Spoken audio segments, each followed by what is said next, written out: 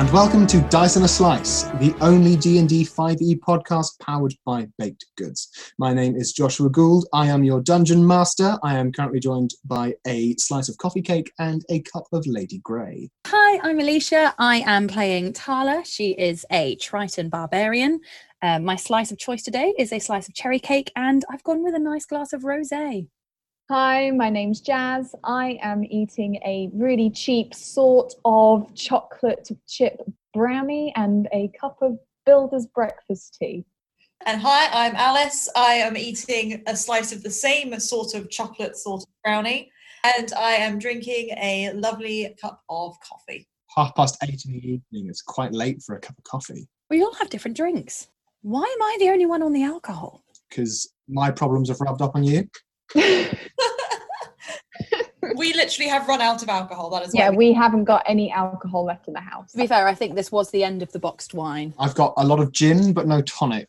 And for most people, that isn't an issue, but I'm not so much a fan of neat spirit. No, I can only do whiskey neat. Josh, I feel like if you were really committed to the cause, you would just have neat gin. The cause of leaning into my family's history of alcohol problems. Absolutely that. Dark. Do you know what? You just have to look at the silver lining. I don't know what the silver lining is, but you've just got to look at it. The silver lining is this wonderful podcast that we've put together. What a wonderful segue, Jazz. Yeah, there we go. As I said, we are a Dungeons & Dragons 5th edition podcast. We have recorded a session 0, which you can go listen to if you like. It's just a classic session 0, talking about us, talking about the world, talking about the characters. And it's a real ripping yarn. That sounded really sarcastic, and I'm okay with it. Yeah, I'm sort of like, wow, way to shame us. I was like, okay, our characters are clearly boring. Right. No, your characters aren't boring. You can't see his face, guys.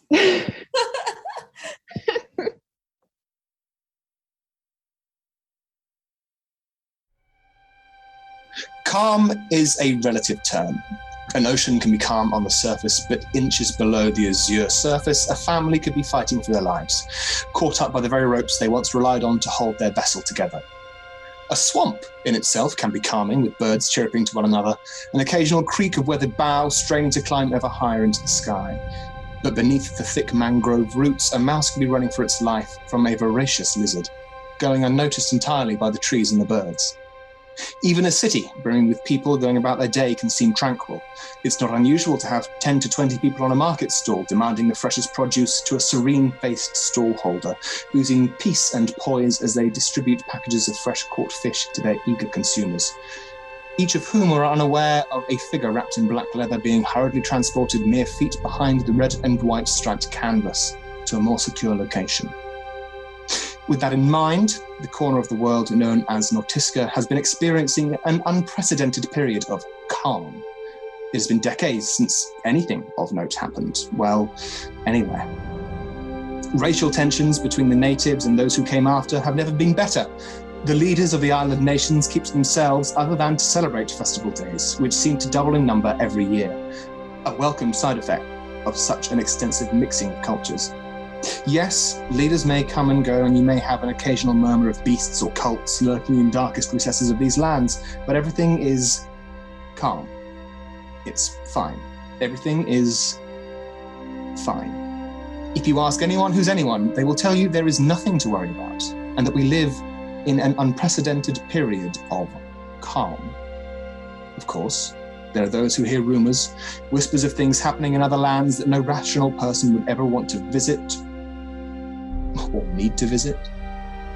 Talks of bandits patrolling the heartlands, great vessels that crest high waves and disappear into the surf. Monsters with 3,000 arms that pluck people off the beach as though they were a noble enjoying a bowl of candied nuts.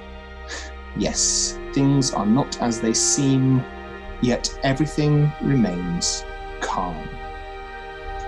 Every new year, there is a festival of renewal that takes place in the capital city of Nikoti, a vast, sprawling coastal metropolis who owes its success to the wealth of fresh water the nearby Hope Springs provide, more water than anywhere else on Host Isle. Each year, the tide flows inland up through the city to meet the fresh water in the centre, an area held in high regard by the native Tritons who have christened the pool the Brack. A newer tradition, symbolic of the harmony achieved in the world, is to have the Triton people dance with the tide inland, as their ancestors did centuries before, and to have various vessels, representative of the human, elven, dwarf, and halfling folk who call Nakoti their home, travel to the Brack from the rivers and streams that eventually conjoin to meet the Great Royal River. It is this festival where our story begins, where three people, joined in ways they could not possibly fathom, find themselves in the city of Nakoti.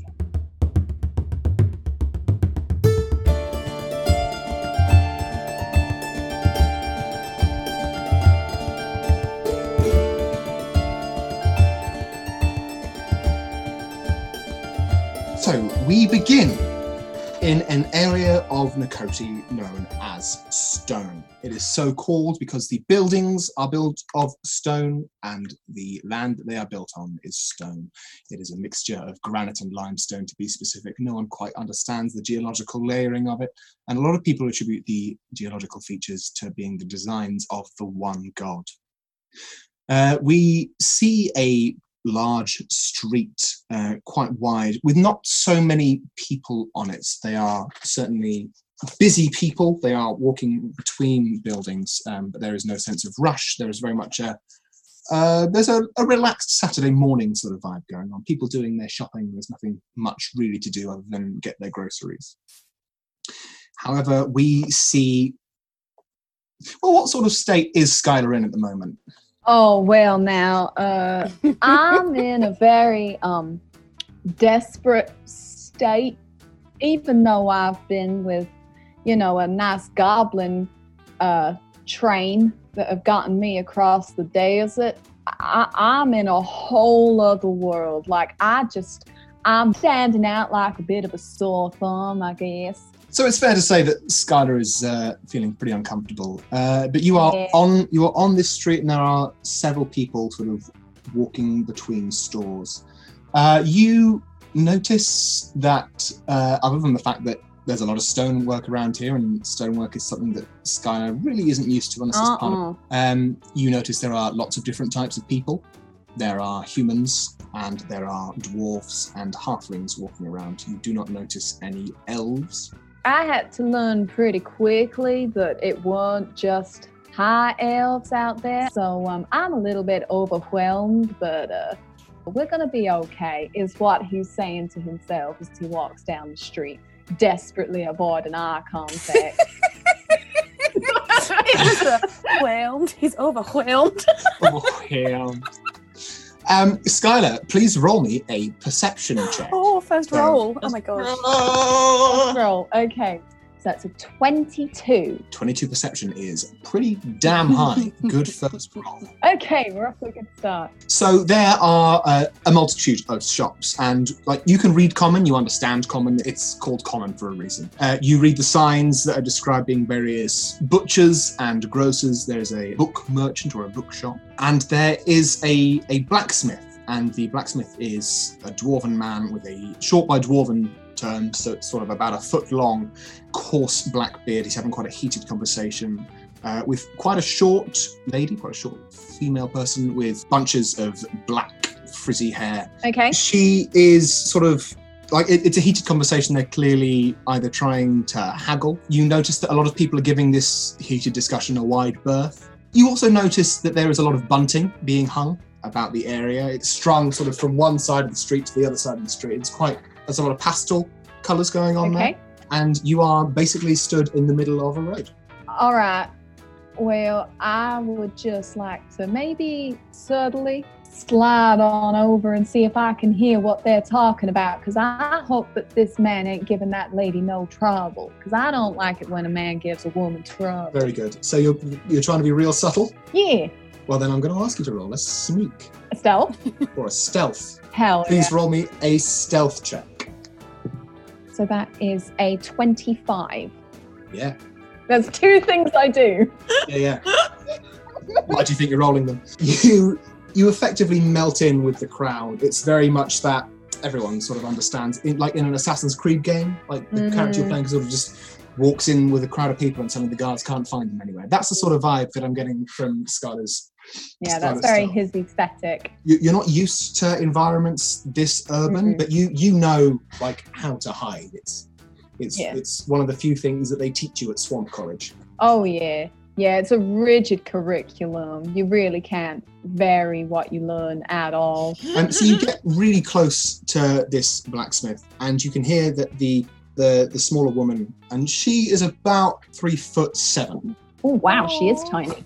and the dwarf she's talking to is about 4'10". I have the feeling I'm going to tower over these people, and this might become very threatening very quickly. And I apologize. And while you're not like directly next to them, and obviously they haven't noticed you because they're so absorbed into this conversation, they're having this heated conversation, and you can hear her sort of pleading her case. She says, "Please, I don't have much money. I just really need to get this bronze so I can go and build the thing that I need to build. You know, we had a deal. We struck a deal." And the dwarf says, "Aye, well, young lady, deals are struck every day, but if you don't make good with the money, I'm afraid I can't help you much there." I have such appreciation for your accent. Oh, thank you. I'm in awe. Sometimes I forget to plan characters and the voices just come through me, and you guys might notice when that is. I love that all the dwarves are now Scottish, as they forever will be. My dwarves tend to be from Yorkshire up. Mm. Sure. You'll know when I'm channeling a hill dwarf because they'll be Newcastle. They often are. Actually, they're often Welsh. Yeah, and this sort of conversation goes back and forth between the two of them. Like she's trying to plead her case. It seems that someone has stolen her purse of coins, and without the requisite coin, she cannot build what she needs to build with the bronze. Okay. Skylar, upon hearing that, is like, I want to help this young girl. Mhm. He assumes she is a young girl. Okay. She's short. He's never seen a dwarf or anything else before. So he is going to kind of wait until the conversation, like until she's exhausted of the conversation, if that looks like that's coming anytime soon, and then he's going to go over to her. So after a while, the voices become slightly more raised, Oh. and she seems to be sort of kicking up a bit more of a fuss, and now she's turning to passers-by and saying, "Well, look at this man, he's getting in the way of my business, and there's no way that I can ever provide for my family, and it's all just going to go horribly wrong on the New Year's Day, a festival that's all about togetherness and coming together as a community." Ma'am. Now listen here, little missy, how can I help? She sort of startled turns around and then like looks up at this quite tall elf in comparison to her. And she says, "Oh, I didn't see you there. This blacksmith won't sell me he won't give me the bronze that I need, and it's so important that I get it because I've got a big build coming up, and he should, of all people, should understand the requirements of having the right materials to make something. But I mean, I can pay him back once I've got the materials to build it, but I just can't pay for it now because somebody stole all of my gold." All right. I mean, I've been hearing you hollering and making a big to-do there, Missy. Now, what was this that someone stole something from you? My gold purse, like it's a Hessian sack full of gold. It's not very secure, but it's normally quite functional. You sound just like Morty from Rick and Morty, and I'm so into it. I'm so into it. All right. Excuse me, sir. And he kind of turns to the dwarf. Like the dwarf has been stood there watching the two of you have this exchange in like a very, very dwarven manner. As What was it that this young lady and you talked about? Is it like a really big amount, or is it something that you can wait for payment on? Well, it was only 10 gold, but if I let one person walk away with a 10 gold tab, everyone on the street will start coming up to me and saying, "Oh, I just want a tab to get some metals or a sword, you know." Well, I can't have one rule for one and one rule for another. did you say it? 10 gold? Aye. Well, here you go. And he just gives him 10 gold. Oh, right. And the dwarf appears to be quite genuinely taken off guard, as though he doesn't see much kindness, which is tragic. Oh, poor dwarf. What's happened to you? Just an independent businessman, I mean. He says, "Aye, well, I suppose that settles the debt." And he goes sort of into the back, and he brings through like a large sack that has that telltale clink clank of just like pieces of bronze. inside it, and he gives it to you. And he says, well, that's for you. Right. Well, thank you very much for your time, sir. And he then looks down at the little lady and is like, right, let's go talk about this, huh? Oh, okay. And she turns to the dwarf and puts her fists on her hip and sticks her tongue out in a very juvenile way that is adorable. She is a child. I'll make her roll an adorable check. She succeeds. Yeah, it's adorable. And she sort of looks up at you and says, okay, what is there to talk about? I'm gonna need you to maybe give me a little bit of an idea of who it was what took your purse. Are you stood outside the blacksmith right now, or are you walking into the street, like away from the disgruntled dwarf? Walking into the street. Okay. Well, there was about three men. They'd been going around the street and just taking people's purses. You can ask anyone. It's been happening to everyone. Is that right? Yeah. All right. Can you please roll me an insight check? See if she's telling the truth. It's a 9. You can tell that she is lying. Oh, she's a bad liar. Now, listen here, little missy.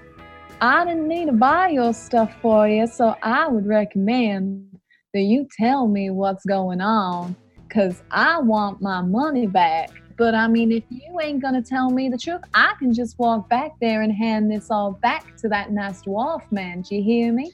Oh. And she looks conflicted, and she sort of turns and looks at you with these huge brown eyes. And she says, well, it is true that my gold was taken by 3 men, but they're my family. They're sort of like my brothers, I suppose. Right. So your brother stole your money. Well, they said they'd give it back if I build for them what I said I'd build for them. Right. And even now you can tell she's like sort of telling a half truth. Like there's a lot of truth in what she's saying, but she's obscuring a significant detail. Tell you what, why don't we all go meet with your brothers and we can all sort this out like gentlemen? Well, but that's a great idea. Although I don't know where they are right now, but we're supposed to meet near the bracket at sunset. Right. Well, how about I'll meet you there with all this shining checks in the back bronze, and then it's no harm, no foul. Okay, but that seems fair. You'll know me because I'll be me and you'll be you. That's fair. And she sort of she holds her hand up to shake yours. Okay, so he leans down and he shakes hers. She asked her what she's making. I need to I know, I'm so desperate. Why would you ask her what she's making? Out of interest, what is it that you're making? Roll me a persuasion check. I'm gonna make this mysterious object. My brothers want me to make this random thing. Oh no. What are you making, woman? So, that is a 20. Oh, damn! His southern charm is so persuasive. Ain't nobody more charming than me. While you guys are sort of mid-handshake, and it sort of catches her off guard. And she says, oh, I'm just building a new ornament for the front of my brother's boat for the prow. It's part of a ram. It's quite ornate and requires a lot of bronze. Right. Doesn't know what any of that means. Nope. I Because see. he's a So small boy. I assume that means it's something quite important. Yeah. Okay, so then you'll definitely be at the Brack. That was what you said, right? It was the Brack. Yeah. Do you know where the Brack is? You don't sound like you're from here. Neither do I, but you don't. No, I don't know rightly where it is, no. Well, if you just keep going, and she sort of gestures down the street. If you keep going in that direction, you'll find like a big circular area. There's like a lot of sidewalk around the outside of a big watery pool. That's the Brack. Right. Okay. Yeah, that Brack. Closer to sunset, there'll be more people there. There's a celebration tonight. Right. Well, I will see you there with all this shiny bronze, and we'll talk to your brothers, and then we'll get my money back. Cool. And she finishes. She sort of disengages from the handshake, and she sort of scurries off down the street, actually in the direction of the Brack. but then she sort of disappears down a side alley. All right, well, I'm going to keep walking towards the brack. Cool. You do that. Is there anything else you would like to do between now and sunset is what I'm going to ask you. I think that he is going to try and find somewhere to stay. An inn of some sort, okay.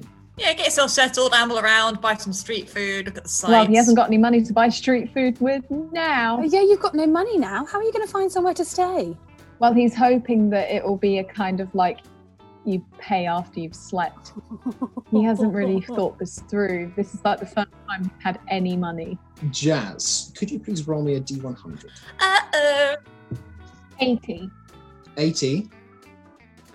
So Skylar spends sort of the rest of his time exploring this part of the city, and he cannot find anywhere that will take payment after stay. You sort of get the impression that it is an area that A, distrusts foreigners, and B, is just generally distrusting. Like, it seems pleasant enough, but if you are different, if you sort of smell like swamp or goblin, then they're less likely to treat you well. If anything, I smell like the desert.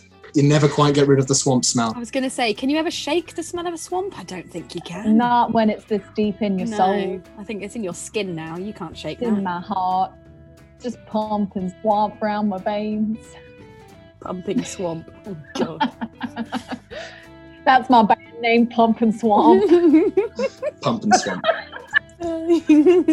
As you spend the rest of your day sort of getting more acquainted with the city, sort of learning its layout and what the people are like, you notice the streets gradually become busier and busier, and as the young lady said, the area around Brack, which you do eventually find, sort of starts to fill up with merchants and stall holders, people selling candied nuts and popcorn and sort of dried meats on sticks and fried meats on sticks. There's a really nice festival feel to it. He's all. really regretting trying to be a nice guy.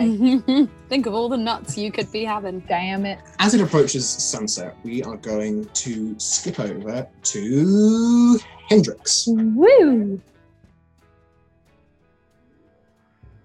Now, Hendrix, this is not the first time you've been in Nakoti, nor, I doubt, is it the last. No. So Hendrix, I'm imagining, is sort of walking around in the lesser economically developed area of Nakoti, so-called Salt by the local people, due to its proximity to the ocean and the fact that so many of the buildings do get washed away by a particularly enthusiastic wave. So what sort of thing would Hendrix be doing on this day of days? Well, I'm probably keeping low profile. Don't really want people to know that I'm back. I'm just keeping to myself, getting on with the thing that I'm here to do. Very well. It's going to require a lot of willpower for me to not jump into an Irish accent. Could you please roll me a stealth check? Oh, Right. Oh, that's a. Oh, excuse me. Enthusiasm. That's a nat 20, so that's a 25.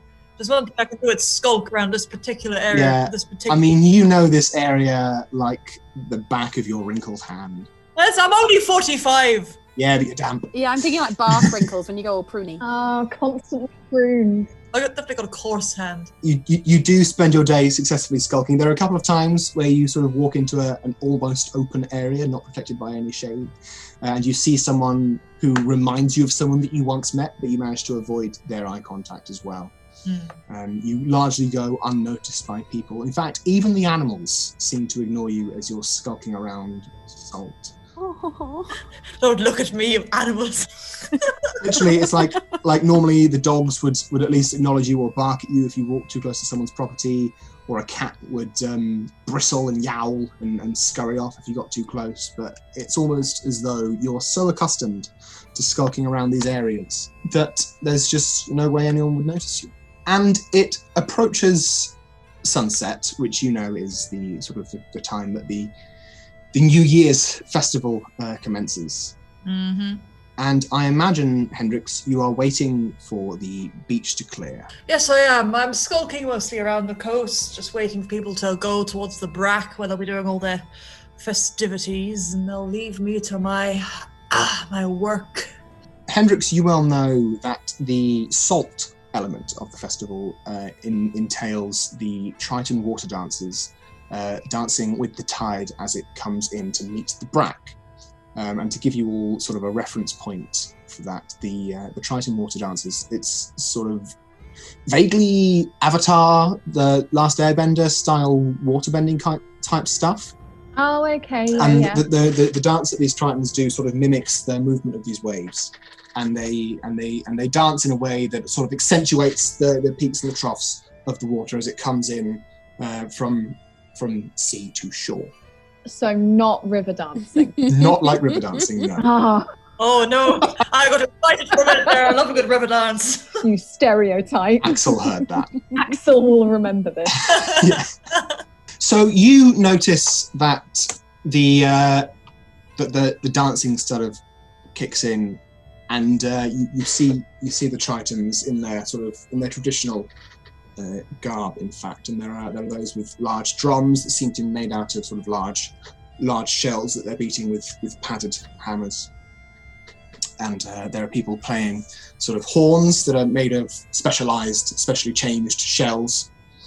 And there's very much a sort of tribal atmosphere, and you're sort of used to this. And the dancers and the musicians work themselves into a sort of a trance type thing, and it starts off sort of quite random movements from the dancers as they start to become in tune with the waves. And then almost as one, they all sort of make one huge sweeping movement as the first sort of wave comes in from the tide, and the surrounding sort of Triton civilians, they let out a huge cheer as sort of recognition of the festival beginning. You know that it is a very important thing for these people, and I think even though you look down upon them for celebrating this, well, tell me, does Hendrix respect their culture?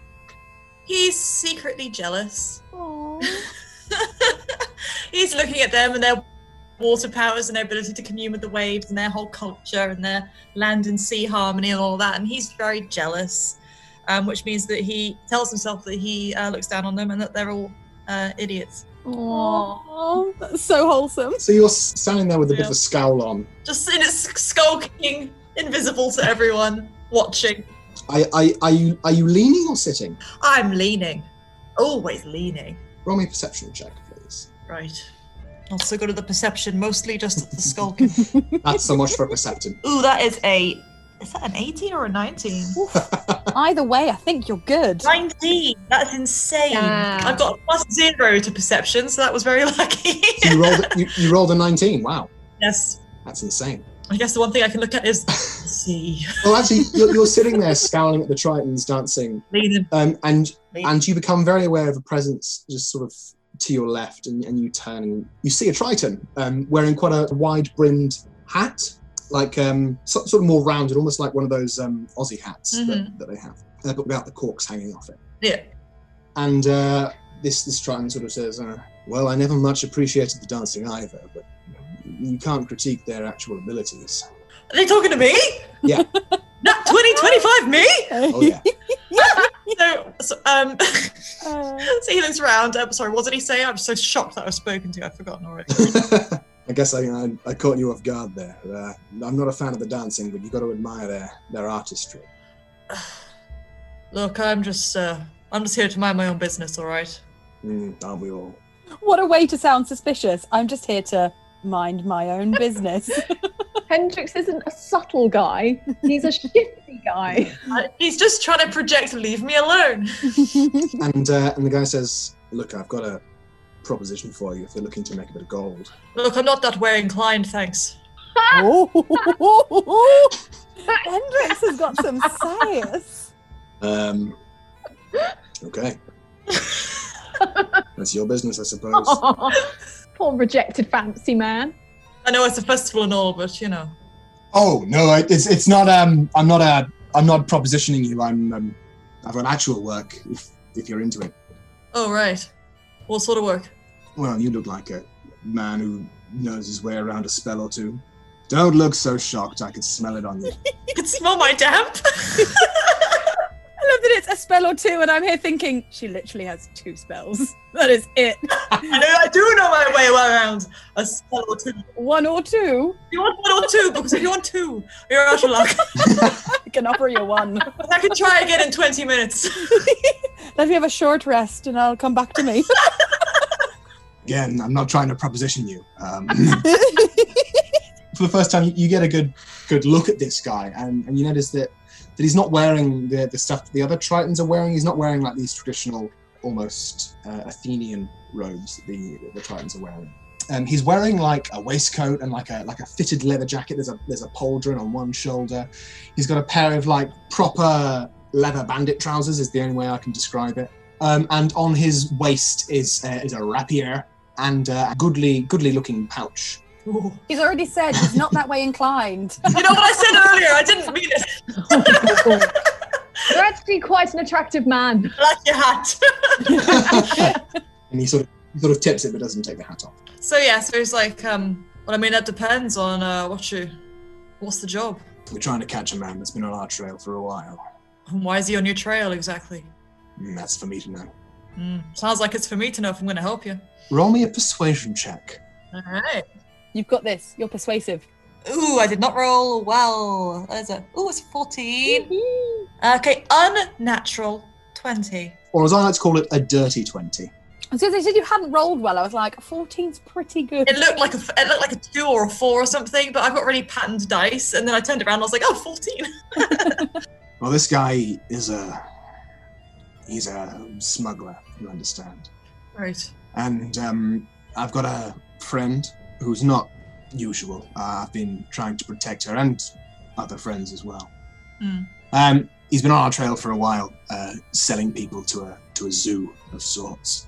But we've got word that he's got a base in the city. And if we can catch him, then we can kill him. Sounds like some heavy work, friend. What's it pay? He sort of taps his sack. No, he taps his. No, can't say coin purse either. There is no word here that will not sound sexual. Pouch is also a no-go. I know. He lifts up the sack of money and sort of shakes it.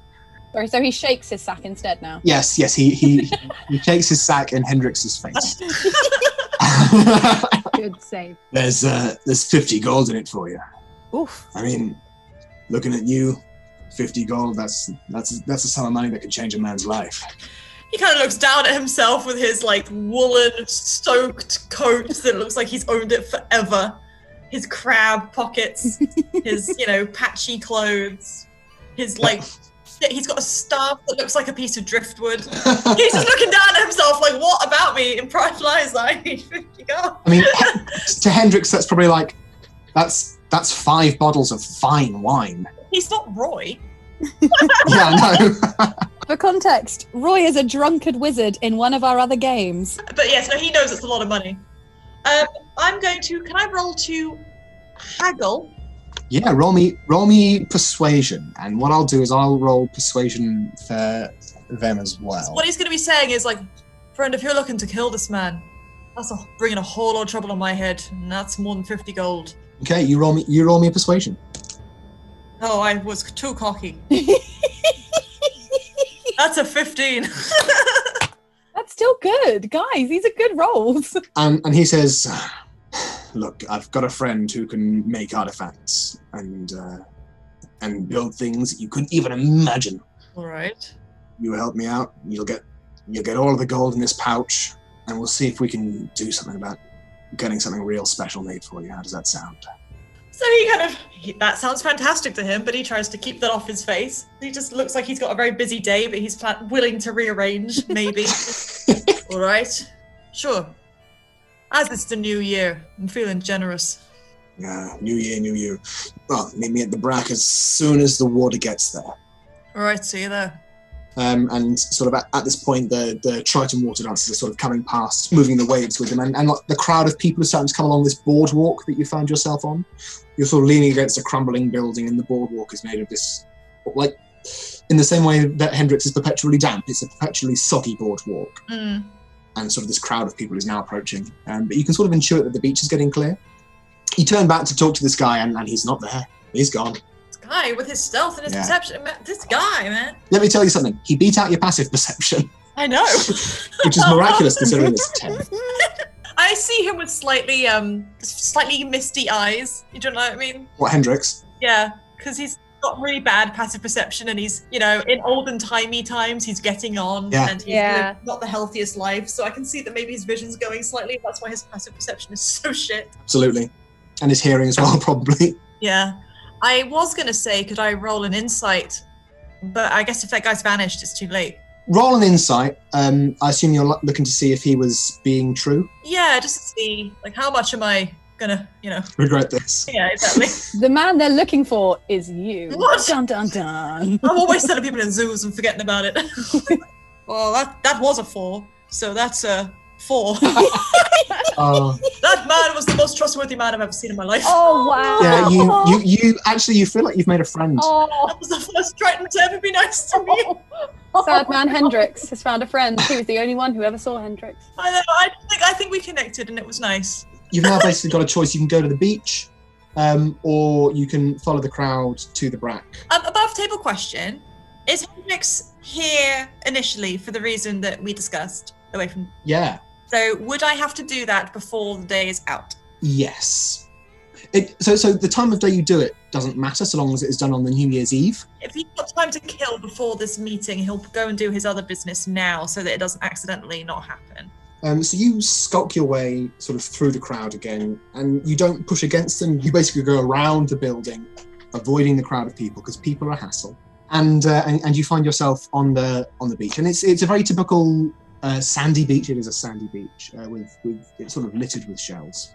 And you see the only bit of stone that is on the beach itself. So yes, is the tide such that I can go down and to the thing? So long as you sort of remain quite close to the shore, so the tide is coming up, but just due to the sort of the fact that they are manipulating the water, they're actively manipulating the water to come up the river, right? And also just due to the geography of the land, to sort of funnel in first. There's quite high banks on the sand, quite high sandbanks, if you will. Okay. You would be able to walk there. You don't need to worry about swimming and drowning. All right, I'll go. Okay, you get over to the ritual circle. We haven't discussed the specifics of the ritual that he's going to do. That was something that I meant to discuss with you, but I forgot. But this ritual circle has, it's quite a large circle. It's about 30 feet in total diameter. It's octagonal within the circle, so it's a circle and it's an octagon inside it. And at each of the points of an octagon, there is a symbol. There are 8 different symbols, and they all represent different sort of fields of knowledge. Mm-hmm. Cool. Basically, Hendrix would know the ritual that he has to perform. Well, I've got my book of lore with me, but basically, he's here. It's the new year. Yeah. It's his first kind of. I'm seeing it as this is the first full year that he's kind of actively now pursuing his journey with Axel. He's been a hermit for a few years, kind of studying, getting the theory, making the pact, getting ready, but he's now kind of ready to set out at level 1 of his journey. So he's kind of just doing a ritual to kind of symbolically commit to the pact he's already made and kind of go forward into the year with the right foot. You know what I mean? Yeah. So it's going to be something with, I'm seeing, we're throwing some ink around because ink is very important to followers of Axel. So I've got ink in my inventory. So I've pouring ink. I'm probably mixing ink with some of my blood. So I've got my full night. So I'm boom, blood, ink, mixing it around, painting sigils on this thing with that, saying the words from my lore book, doing that whole thing. Amazing. So the 8 areas of knowledge are mathematics, natural sciences, humanoid sciences, history, the arts, ethics, religious knowledge, and indigenous knowledge. So you sort of write out the runes in Abyssal for each of these things. Roll me a perception check. 11. You are aware that the tide is rapidly approaching. As you sort of finish up your ritual, you do in fact come to the end of your ritual, and that is when you notice that the tide is coming up quite fast now. You notice that there is like the sound of a rowboat, but you can't quite pinpoint where it is. Okay. But you are aware that there is a time crunch happening, and you got to get to the Brack. All right, well, that's good. Let the sea take my blood and ink offering and all my sigils, and it'll carry them to Axel. Beautiful, beautiful. And off I go to the Brack. Right, and you trot off to the Brack. Feeling, I don't know, cleansed, invigorated, He's feeling good. Right. Tala, hope you're ready for a lore dump. I'm so scared. You are currently stood on the royal barge next to your charge, the Prince Regent, Marcus. His children, Trixie and Sam, are both there, as well as Lady Welland. Who is allowing a Princess Trixie? I love it. Princess Trixie. She is precious. Never let anything happen to her. Well, the kids are, they're not particularly ruly. They are, in fact, unruly. And they are sort of wreaking havoc on the royal barge. While their father, while Prince Marcus is sort of stood there stoically with Lady Welland sort of just behind him to his left, looking quite resigned, quite peaceful. And he's standing there proudly. While the kids are sort of running about, and they've managed to find a stick somehow on the royal barge, and one of them's hitting the other one with them. And then they start sort of crawling over each other, and they are just running about as this boat effortlessly cruises through the river runs, which is the more affluent area of the city. You are starting as close to the Hope Springs as you possibly can with a large barge like this, and cruising down the Royal River in order to reach the Brack for the other half of the New Year's ceremony, signifying the coming together of the new and the old. Is there people watching the boat? Like, are there... Oh, the streets around the boat are crammed with people. Okay, perfect. They are literally fit to bursting. They are cheering, they are whooping. It's like when William and Kate are in America and there's just people everywhere. There is bunting, there are flags, there are hundreds and hundreds of people waving. Too many people to even point out. Okay, so Tala is going to crouch down and she's going to say, "Hey, Trixie, Sam, over here." And they sort of look to each other, drop the stick and run over to you, giggling in that childish way. "Hey, guys, who do you think can wave to the most people?" I can wave the most. Okay, so you guys have got to wave, and you got to count how many people you wave to, and then at the end of the journey, you can tell me how many and who wins, right? And they both run straight to the prow of the boat, and they're holding each other's hand. It's very cute. They're standing either side of like the stern. I want to say no, it's stern back. I need to know boat terms if we're going to do a pirate D&D. Starting our pirate game with a lack of boat knowledge. Mm-hmm. How do I boat? What is a boat? I know port and starboard, and I know some terms. I think stern is at the back. Just say the front of the boat. They go to the front of the boat. They go to the front of the boat, hands in hand, and they sort of start waving, and they're like, and you can hear them counting very loudly. 1, 2, 3, 9, 20, and it's sort of just very loud, like they're sort of trying to outdo each other. Cool. Tala's just going to stand back up and give Marcus a nod. And he sort of smiles nicely. And Marcus has kind of got a mess of brunette ringlets on top of his hair. He's got a Mediterranean sort of skin tone, quite a strong jaw. But he has a look in his eye of sort of constantly never knowing if he's quite doing right. Aww, sweet baby. Whereas Lady Welland, she's something a lot more pale. She's got jet black hair, and she stands and she's got a lovely long red gown on. And he's sort of wearing a red jacket with a sort of a Jazz, what's this? Cravat, yeah. and he's sort of wearing these cream beige jumpers, breeches type things as well, looking very smart, but also like very nervous, like he doesn't know what he's doing. Hey, you're doing fine. Thank you so much. It's the first one of these things that I've done. Look, the people are so far away. They can't even see your face, really. I wouldn't worry. Well, that's why I'm worried. How do they know it's me? They could think that I'm some sort of imposter. That's a real stretch. Are you okay? No, I'm not. Just take a deep breath. Kids are fine. Boat is fine. People are fine. Roll me a perception check, please. You're not fine. Kids have gone. That is only an 11 for my perception. So I have to say my passive perception is higher than that. Yeah, I know. But it's like, so your guard training kicks in when you say everything's fine. It's like, I should probably be making sure that everything is fine.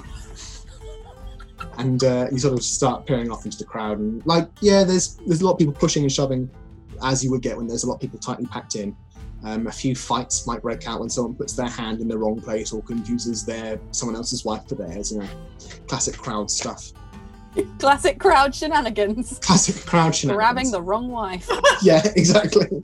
But yeah, Tala, you know there are elves in the crowd. There are humans in the crowd. There are dwarfs in the crowd. There are halflings in the crowd. There are a few more humans and elves than there are dwarves and halflings. But that could just be because humans and elves are much taller than dwarves and halflings. So you just might not see the dwarves and the halflings. Yeah, exactly. And like you might mistake a human child for a halfling, so it's like whatever. Yeah. But the boat sort of pushes on down the river, and sort of as other streams and rivers join this huge sort of Thames-esque river, as other rivers join, there other boats falling behind you, each of them sort of representing the different houses that live in the river runs, specifically the sort of the heads of each of the racial groups, for lack of a better word. So the elven boat is the first to join, and it's sort of this wonderful, almost oriental boat with there's sort of an excessive amount of curve going on. The spirals are effortlessly incorporated to the front and the back of the boat. They have this huge, beautiful sail that looks as though it's made of the thinnest, finest silk with amazing embroidery all over it, sort of depicting the struggles that the elven people of Nakoti had against the elven people of Oasis in years gone by. And then the halfling boat is the next one to join, and it's like a paddle steamer type thing. Aww. Like a proper Mississippi paddle steamer. And the halfling heads of state are perhaps less regal, less refined than the elven, human, and dwarven heads of state. They're sort of waving. They're waving much like Trixie and Sam are off the top of the boat. They're very excited to be here, and they're throwing like sweet cakes and things off the top to people in the crowds, and they're very thrilled about it. And sort of as these two boats join, as the elven boat joins, you can sort of hear the familiar whine of sort of stringed instruments being tuned. And as the halfling boat sort of joins, you can almost hear pipes being sort of tuned, make sure everyone's in tune, sort of pick out a piccolo and a flute, as well as like the traditional pan pipes. The last boat to join is this huge, well, it's not huge because it's like got to be in this river, but proportionate to the halfling boat and the elven boat, certainly. It's stocky. It is this almost battleship looking thing.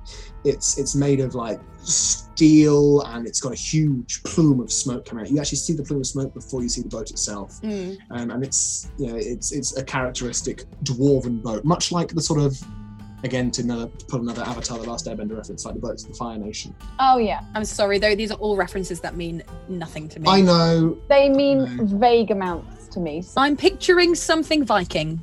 But like metal. Okay, metal Vikings. Okay, that I can work with. And you can hear on this boat like the sounds of percussion, and it's a very boom, boom sort of thing going on. And if someone were listening to this boat procession and the Triton procession, you would recognise they are playing the same song, just on different instruments and with emphasis on different parts. Tala, you hear the music strike up. The human boat, the barge, is at the front of this procession. Do you tap your feet along with the song? Like this song starts playing, and it is a traditional Triton song. But you are aware that you are the only Triton to be seen for a while. Okay, yeah, she wouldn't tap her foot, she might tap like a thumb. I imagine she's probably holding her trident, so she probably taps her thumb where it's behind the trident, so you can't necessarily see it. Okay, roll me a stealth check. No, roll me a sleight of hand check. Just sneakily tap, fucking hell. Okay. Ooh, that's a 17.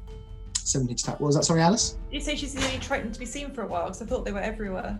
No. In this area, you'd be hard pressed to find a Triton. It's a very affluent area. A lot of the buildings, they're sort of made of a huge marble constructs, often with frequently replaced bronze roofs. Very much has this almost classic Greek feel to it. The buildings, and they are almost unnecessary with how elaborate and elegant these buildings are. But there aren't, like, even if you looked real hard, you might not see a Triton in the crowd. But there are Tritons here doing their whole festival and the dancing and everything, but There's none in the crowd. There are no Tritons dancing, so these people are coming from inland on their boats on the river, heading towards the centre, and the Tritons are coming from the coast. Oh, right. So they are there, but they're just like further away. Oh, I see. Okay. And essentially, the whole symbolism of this thing is that the two parties come together in the middle and they meet at the Brack where the salt and the fresh mix. Thank you. That was a 17 for your tap check, was that? It was a 17 to do a little tippity tap. Yeah. You hear Lady Wellin sort of tut under her breath as you start tapping your thumb on the trident. Is something the matter? And she sort of purses her lips for a bit and looks at you haughtily. And she says, well, it might not be befitting for the Prince Regent's guard to be dancing along with the music. I mean, it's music. If it's good, people will tap along. And she turns to Marcus and says, do you let all of your staff talk to your wife like this? And Marcus looks proper shocked and well bewildered in it. He's like, I didn't note. Tala, could you check on the children for me, please? Could you just make sure that they're fine? Of course. And I will go down to where the kids are, because the kids are fun and the kids are nice. And the kids are waving, and like you can hear Sam saying 7,300,000,000,000,000,000,000,000 trillion. Actually, as I'm leaving, can I do an insight check on Lady Wellin? You may. What are you inciting for? Are you going to roll to see if she's a bitch? No, but like I imagine I've known her for a while. Yeah, you have. Okay, well I might just ask you, does that seem out of character for her? No. Okay, oh, so she's always that salty. She's not a nice person. Oh, okay. Roll me a history check, actually. Okay. I didn't know whether that was like unusual behaviour. History. Oh, I have no intelligence. So that's a 13. You would be hard pressed to remember a time that she actually referred to you by name in a positive way. Ah, okay. So she's always a cow, sure. Often you are referred to as one of the staff. And sometimes she will greet you as though she's never met you before in her life. Oh, she's racist. Yes, I will go and see the children. Okay, you go there, and as I said, the kids are sort of yelling just these growingly extravagant numbers. They've stopped counting, and actually they don't notice you approaching. Hey guys! And they both turn around in unison. It's Tala! And they both like run up to you and give you a big hug. What number did you get to? I got to 37, says Trixie, and Sam says, well, I got to infinity. I'm still waving. And like you can see with one hand, he's still waving. Are you saying there's infinity people at the festival? Yes. Wow, that's a lot of people. And you waved to all of them? Yes. You could see all of them?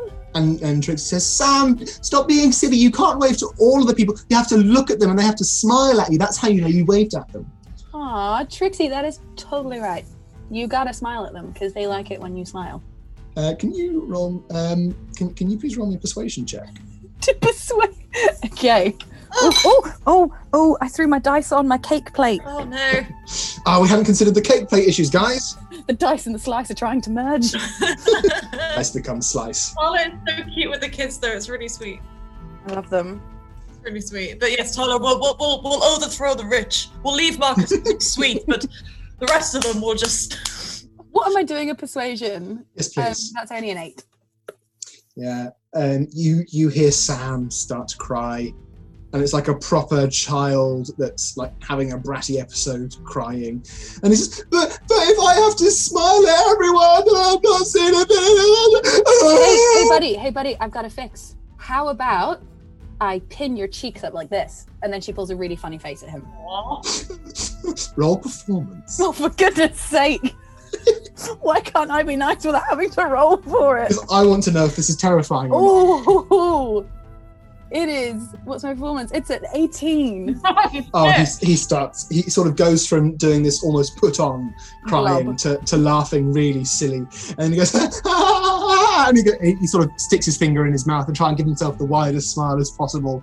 And then he like tries to do it with one hand whilst waving with the other one. And it's sort of it's a bit cat-handed, but it's adorable. And he has stopped crying. Congratulations, okay. You solved my crying child puzzle. She's going to say, So you can pull the faces at the crowd, but don't let Lady Welland see. Oh, okay. This is just for the crowd, okay? It's a special thing for them. Okay. Is she an evil stepmom? Absolutely. Amazing. When I found that out, I nearly spat my brownie all over the screen. First world problems. And you turn around, so you're on sort of the main deck of this barge, but seated above, so sort of on the. It's basically there's like a 2-floor situation. Mm-hmm. And on the second floor, you know that the king himself is sat there. You don't go near the king unless the Prince Regent Marcus takes you with him. Yes. You've met the king maybe 3 or 4 times in your life, but you look up there and you see that he seems to be fine. He's white. He's sort of waving meekly, like he's very frail. Sorry, did you say he's higher on the? Yeah, so barge? he's on a platform above, Okay. basically, behind and above. Yeah. It's just the makeup of the barge. But he's there with his assigned guard, all of whom wear like full plate mail armor with halberds, and they sort of stand at points. And he's got his helper with him. Again, and you've actually had more to do with the butler than you have to do with the king. Sure. That's just sort of the way these things be, really. And the butler's name is Gilbert. I've been watching too much Community. I can only think of Pierce's dad's old butler is also called Gilbert. Oh, really? Yeah. So now that's the man I'm going to picture. Do it. It's him. It looks exactly like him and has his mannerisms. Wonderful. Yeah, and the procession processes. It is now very much after sunset. It is now dusky area. And the water dancers and the boat procession are sort of coming to meet now at sort of either sides at 12 o'clock and 6 o'clock of this huge circle where the salt water and the fresh water mix, and there is now a big crowd of people gathering. Every stall is absolutely swarmed with folk trying to buy the finest and freshest hot candy nuts. Okay, I want the kids to come back and come stand near Marcus. Okay, very well. Just because this is like the epicenter. So if something's going to go wrong, I'd rather they were all in the same place because I can't protect them if they're at different ends of the boat. Yeah. So Skylar, you are there. You haven't quite found your little companion yet. It's all right. I still got hold of all this bronze. Yeah, So. you've got her goodies. Your arms must be tired. Huh? Oh yeah, my arms are so tired. I'm Well, like that's skinny arms. Mhm. Your -1 strength arms. You've got a rucksack, so you could have put the bronze in the rucksack. Yeah, but would he have done though? Probably not. Is Skylar the big dumb? No, I ain't dumb. I would have probably put it in my backpack if it fit. Yeah, we'll say it fits. Screw it. It's easier if it fits. Roll me a perception check, please, Skylar. All right. So that was a 19 that I rolled, and I have a plus What are your dice, guys? Jesus Christ. +8. That's a 27. Yeah, you become vaguely aware that all of reality is a lie and nothing is real. I fucking knew it. And then you see your little lady talking to 3 Tritons, all wearing these sort of, again, these Aussie hats, these wide-brimmed hats but without the corks. And she's talking to those 3, talking excitedly. I'm gonna go over to her, and I'm gonna be like, "Hey there, little missy. These your brothers?" Oh, hi there, guys. This is who I was telling you about, who very kindly bought the bronze for me because of the gold that you guys won't give me. And like, I'm gonna carry over your insight check from before, and you're like, okay, something stinks here. So would Skylar have seen a Triton before? Nope. I mean, okay, you see blue people with ears. I was just curious to know how Skylar would react because this is, they're very unique looking. The problem is that my entire life, all I've seen, apart from one individual, is high elves. So basically, trident, goblin, human, they're all the same. Roll me. Roll me a racism check. I don't need to. I'm dripping in it. Roll me an insight check, please. An insight. All right. So that's a 17. You get the impression that these guys are the brothers that she was talking about, but like even you're like, hang on a minute. Well, that ain't right. These guys stand at approximately like 5. In fact, they all stand at exactly 5'8", and they have blue skin and like fish fin-esque ears. And she does not. You also notice that they all look exactly the same. Not in a racist way, they all look exactly the same sort of way. Are they twins? Sorry, your accent is so infectious. There is 3 of them, so they are not twins. Oh, you know what I mean, though.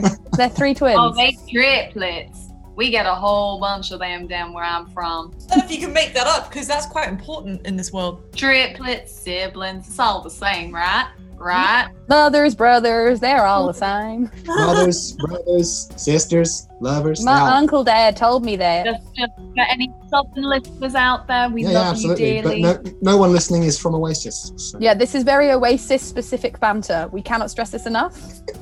We have built this world. We know the people that we're offending. Here's the problem: we've got inside jokes about this world that won't make sense until like we explore the world more. Yeah, exactly. Hey, if you want to be in on our inside jokes, stick around. Stick around and find out why the Oasis people are like this. Stick around why we're funny in retrospect. It's one of those podcasts that you got to go back to the beginning once you finished it, if we finish it. Yeah. You've got to go back to the whole It's good start. to have layers. Okay, so that is what you see. Right. Excuse me. I have the feeling that these ain't your brothers unless you're adopted, in which case that's fine. She says, "Oh, yeah, they're my adopted brothers." I feel like I just fed you that line, Missy. I ain't buying it. I ain't even gonna do an insight check. I just pull bullshit. One of them steps forward and says, "Hey, it's quite all right. Don't you worry. We are a family, and that much I promise you." Why is he so suave? Why is he so mysterious? This one is wearing, you know, the guy that I described earlier. It's the same clothes that I described when the guy that was talking to Alice. I mean, sir, you're very smooth, and I appreciate that in a gentleman. But I just want my 10 gold. Oh well, don't you even worry about me. I mean, 15 gold. Roll me a deception check at disadvantage, please. It's a finder's fee. You didn't even find it. You bought it from the shop where it's normally sold. Okay, that's an 11. He laughs and sort of shakes his head and goes into his little pouch and gives you 10 gold. I mean 11 gold. I don't think you do. And one of her other brothers, he steps forward and he's sort of wearing like almost blackened plate mail. And around the neck, there's sort of some bronze, intricate art. Filigree. Yes, that one, filigree. Thank you. And it's almost like a Roman armor, like Roman gladiator, not gladiator, but like Roman armor. That breastplate and the sort of the skirt type thing. Yeah. And shin guards and greaves and all that goodness. Sort of steps forward and he says, "I would thank you to now go about your business, citizen. It would be mighty fine of you if you could leave us to ours." Was he another one of the triplets? Yes. Yeah, but he was talking weird. Yeah, I'm like, is he putting that on? Like, he looks the same as the other guy, but talks completely different. That's weird. Just for reference, the other brother is wearing like black and white striped robes that have a hood at the back, but obviously the hood isn't up because he's wearing this hat. They sort of come out to like harem pants type thing, sort of white sort of thing. They're all dressed so differently. You'd think triplets would be dressed weirdly identically. That's racist. But they've all got the same hat. Yeah, this is why I'm thinking it's some kind of cult. Something in this hat. So what, roll me an investigation check if you want to try and work out if there's something funny going on here. But I really wanted to do an insight. Really? Really, do you know what? It don't matter. much of a muchness. Much of a muchness. So an investigate, yeah? Mm-hmm. That's a 15. You are a high elf, and that much is true. I try my best. You now realize that these are not 3 Tritons and their little sister, ? What you actually see is in the robes, in the striped robes, you see basically a a crow person, so a person with a crow face, like a raven type thing, with sort of long clawed hands. The person in the blackened Romanesque armor is like a minotaur, a black bull minotaur with huge horns, and the person sort of wearing the very fancy, the dandy outfit appears to be like a lion-based cat person. Is Whoa, but they were Tritons a second ago. Bloody knew it. I was like, why are these Tritons dodgy? Come on, guys. They're not Tritons, that's why. And as you sort of come to this realization, the young lady, her face very quickly goes from one of innocence to one of being really quite like cheesed up. So, oh, you had to go and ruin it, didn't you? Oh, goodness. Well, I guess you know now, but you gotta keep it quiet, okay? I have absolutely no idea what's going on. I'm real sorry if I'm interrupting your costume party. And they all sort of look at each other and sort of nod cautiously. It's like, and she says, "Yeah, it's a costume party." I just want to say, if it ain't a costume party, you guys are being real suspicious, and I'm definitely gonna remember this. If anyone asks about this, I'm gonna be able to point you out in the crowd so obviously. So just to peek behind the screen a little bit, while Skylar wouldn't know this, might be pertinent for the players to know this. The three fellows were wearing a hat of disguise, which essentially puts an illusion over people to appear as they wish. The way illusion magic works in D&D 5e is that once you know it's an illusion, it no longer functions as an illusion to the person who's worked it out. So Skylar could literally now spend the rest of the time walking around saying, "They don't look like the way they look," and people be like, "What? Oh, fuck!" That's a cruel impression of me that you just did, and I do not appreciate it. I feel betrayed by my new best friend. Well, actually, come to say that, Hendrix, the Triton water dancers are now sort of approaching the main city centre. Nearly called it a square then, it's not a square, it is definitely a circle. It's a circle of mixing water. It is, circle of brackish water. And you sort of come there and you very easily locate your friend from before, who looks as you saw them before. Talking to this rather swampy looking high elf, a little tiny woman with the black pigtails. She's a high elf. No, you're the high elf. Oh. Swampy looking high elf, that's you. I just missed an entire chunk of just reality. It was so wonderful. I just died. You just And imagined now you'd been I'm looking back. down at this tiny person when actually they were a high elf the whole Well, time. hey, you know what? She might have had a crazy earring, for all I know. An earring of disguise. Of course. Hendrix, you see these three Tritons wearing their various described clothes. This little tiny woman with their frizzy black bunches and a swampy looking high elf. Now, I'm annoyed that I didn't say this earlier, but I was thinking it, so I'm not doing it now just to be shitty. But when I was talking to the Triton before, I remembered that I speak Primordial Aquan, and so I probably would speak that to them to be polite. Mm-hmm. So I'm going to come over and I'm going to say hi to my friend in Primordial Aquan. Okay. Because I was thinking, when the scene ended, I was like, I could have been talking to him in Triton language. That would have been nice. I've got the language. I might as well use it.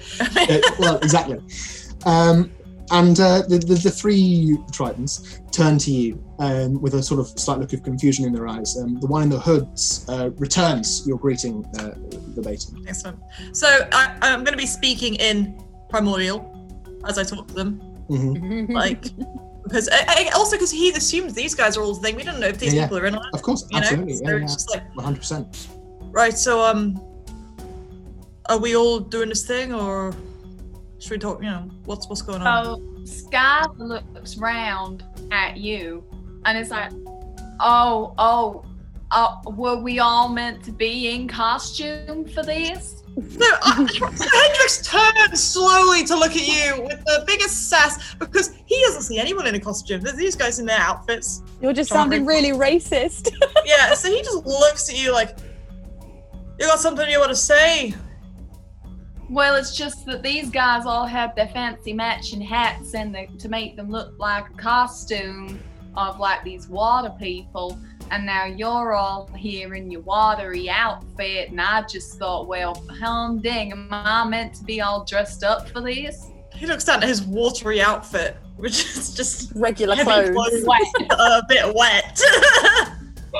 I'm just like, do you think you're being funny or something? And then he turns back to the guys and switches back to Primordial. And so when Hendrix is speaking Primordial, Skylar, you hear like this very low guttural sound. Primordial is a very guttural language, and it has to be resonant to get through the water. Like you know what, when whales sing, it's actually quite a low sound. Like there's a lot more low resonance stuff than there is high stuff. So like you see Hendrix, who sort of turns to these people, and Hendrix, you're saying what you're saying, but in Primordial, it's like a. All right, this is really freaking me out. You know what? I'm gonna just sign out of this. You guys have a good time, but hey, if you wanna zazz up your outfit a little bit, I mean, if you get one of these hats, it'll just make you look like one of these blue fellas, just like this crow guy. I didn't even realize he was a crow. And Hendrix, the one in a cloak now, is actually a crow person. Wait a minute. Who you realise has been repeating everything you have said to them word for word, and roll me an insight check. 15. Not only has this crow person, or Kenku, as Hendrix would probably recognise being a scholar, been repeating what you've said word for word, has also been repeating it back to you almost sound for sound. Right. And you realise they've just been mimicking your voice exactly, but like with the Primordial language. Right. So they're not speaking Primordial to me. They're just repeating what I say and hoping I'll pass it off. And they're like missing out bits of the sentence, so it sounds like a sentence. Right. So he kind of like has his driftwood staff, and he's just kind of and he's like points at this guy, and I'm like, hang on, wait, you there? Yeah. And points the staff at these guys, like, what's going on here? Why? What is this? I don't know. Roll me an investigation check, please. 16. 16, and suddenly you see the lion-headed person and the Minotaur person. You see the lion, the witch, and the wardrobe. Yeah, you see the lion, the witch, and the wardrobe. You, Hendrix, would know that Minotaurs are reviled across the land with their barbaric stereotype. Great. It is a stereotype, but like you've heard multiple stories of Minotaurs eating the flesh of children. Gorgeous. Oh my god, really? Yeah, like in the legends and the myths and the stories, Minotaurs eat flesh Of children. Oof. Well, children. True, let's not jump straight on the propaganda. True. But, you know. What Hendrix wishes to do with that information is up to Hendrix. Well, he wishes to repeat wait for a reply to his demand of what the hell's going on here. And the one who you deduce, you realise originally sort of spoke to you way back in the harbour. Like, listen, it's a little bit more complicated than I made it out to be. Mm-hmm. This guy is out for all of us. Right, he's putting you in his zoo. We're on a list. You understand? Right. And this guy has come here all the way from Last Hope, and with one thing on his mind. Okay, and we have reason to suspect that he's here tonight, and he's planning to do something with the royal families. We don't know what. If we can catch him here, we'll be famous for life. So you think he's going to make an attempt on the royal family? That's what our sources believe, yeah. Have you taken that evidence and passed it on to the people whose job it is to protect the royal family? Because then you can just wash your hands and go home. He laughs, and it's like a deep throaty laugh, like a chuckle. What, you think the royal guards aren't all in with this? You think this guy, and he sort of gestures around as though like the guy is there, but obviously the guy isn't there. And it's like he's made a presentation in front of the board before, and he is used to being the board, like having the board there. Right. You think this guy isn't slipperier than an eel? You think he isn't in everyone's pockets? You think the city guard haven't been paid off by him? I gotta know something. What's going on? And we're going to cut across to Tala. Yay. Tala, the royal barge is now sort of coming in through down the royal river, and the construction of the barge is very unique. It's very specific, and it's made in such a way that once the front meets the edge of the brack, it gets locked in. There are two metal things coming out the side that lock in to the side of the brack, and it basically makes the royal barge then part of the promenade around the outside. It's essentially completing the circle. At the other side, the Triton water dancers then use some. They use shaped water, I believe, to freeze the water over the top to complete the circle. And it's all part of the symbolism, basically. Tala is on like high alert right now, just FYI. Absolutely, you got to roll me a perception check. You got to make it good. I gotta make it good. That is a dirty 20. Oh damn! Oh damn! So you're on high alert. Your mind isn't even on the kids. Like at this point, you are scanning the crowd. You are scanning the rooftops, looking for anything that is out of place. You see a swampy-looking high elf talking to some Tritons and a human and what appears to be some sort of child. You also see various merchants selling things. The crowd is heaving. The crowd is absolutely packed full of people. It's sort of a wonder that anyone there can survive at all. I'm assuming I can't see the Tritons well enough to see that they look identical. No, you're too far away. Okay, I'm just checking. But you do notice.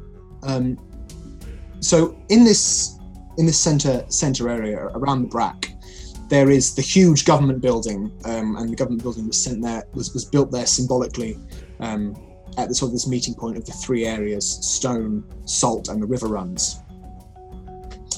And in the middle of this government building, there's a huge tower. It's called the Royal Tower, and that's where the royal family live. And actually, you hear Trixie and Sam say, "Oh, there's a house! There's a house! Hello, house!" Oh, I love them so much. And sort of on instinct, you look towards the tower, and you can see a figure moving in the top room, but there shouldn't be anyone in there. Oh, I want to know who it is. Yeah, I mean, it's really far away. What? Which room is it? You know it to be the king. It's the king's chamber, the royal chamber.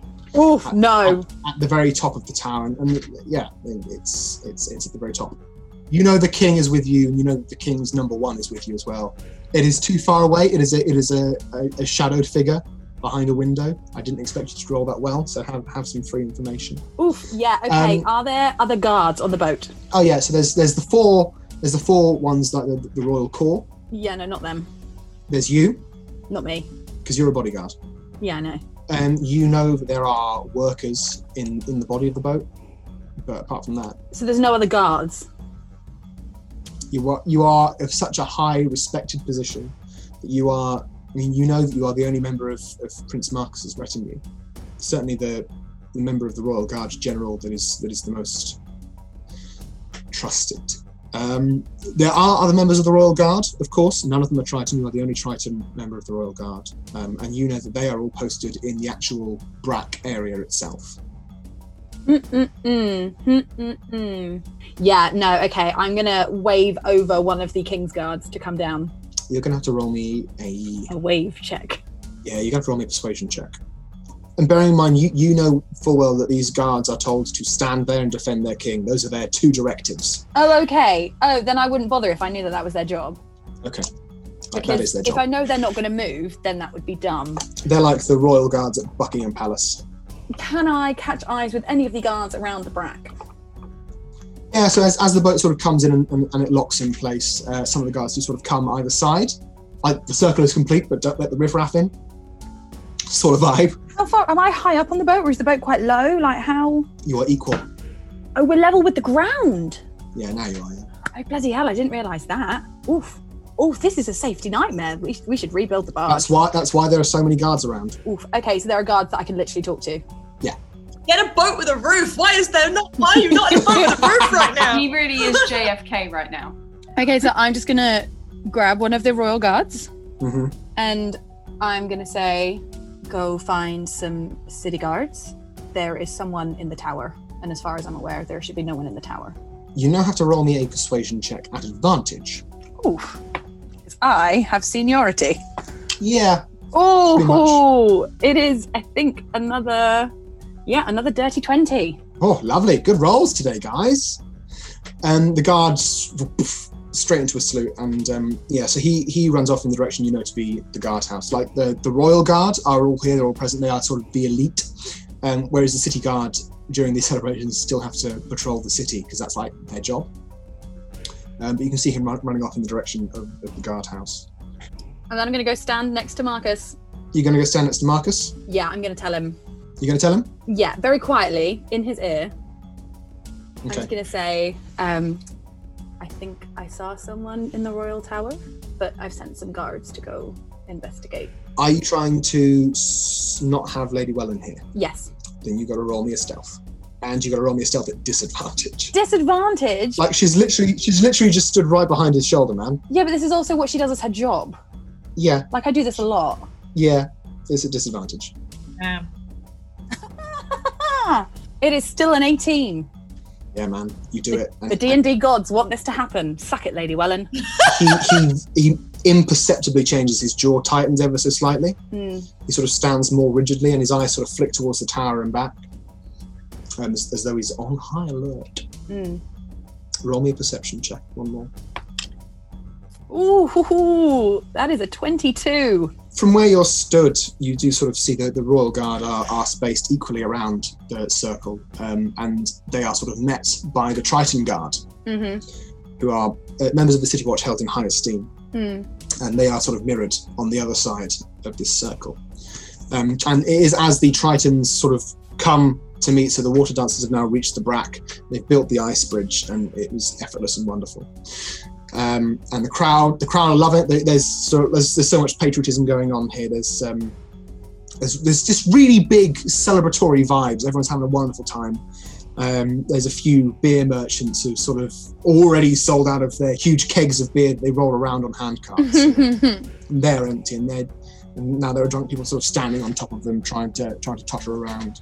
You notice in this crowd of people, Tala, you notice a Triton with a scar over one eye and a tooth missing. As his clothes move, you notice over his forearms, where one would expect to see tattoos that the Triton Guard have, specifically Triton that go from the elbow to the wrist. You see massive burn marks. Ooh, is that his tattoos removed? Would I know who this was, bearing in mind I've been in the Royal Guard for about 5 years and I've worked in the City Guard for like 15?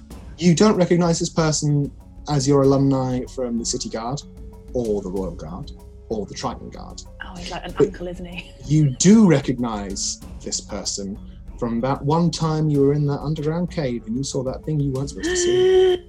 Oh, it's the same one! You just got a description. What did you see in the underground cave?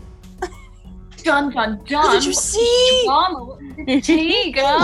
So you see that. Fuck. Oh, and fuck. he is looking at. You believe he's looking at Prince Marcus. You rolled really well on your perception. You believe he's looking at Prince Marcus, and you can sort of see he's got a very purposeful walk moving through the crowd. He's sort of just moving between people almost. Is he coming towards us? He's sort of meandering his way towards, as though he's trying to not seem suspicious, but in trying to not seem suspicious, being very suspicious. He seems very This suspicious. is the sort of thing that only a high esteemed member of the City Guard would ever notice. Royal Guard? Yeah. Okay, what is the normal thing that the royal family would do at this part of the festival? Like, would be the expected next steps? Because I assume I would know what that was. What is expected next is that the royal family would go to the front of the government building, which is the side that the man is,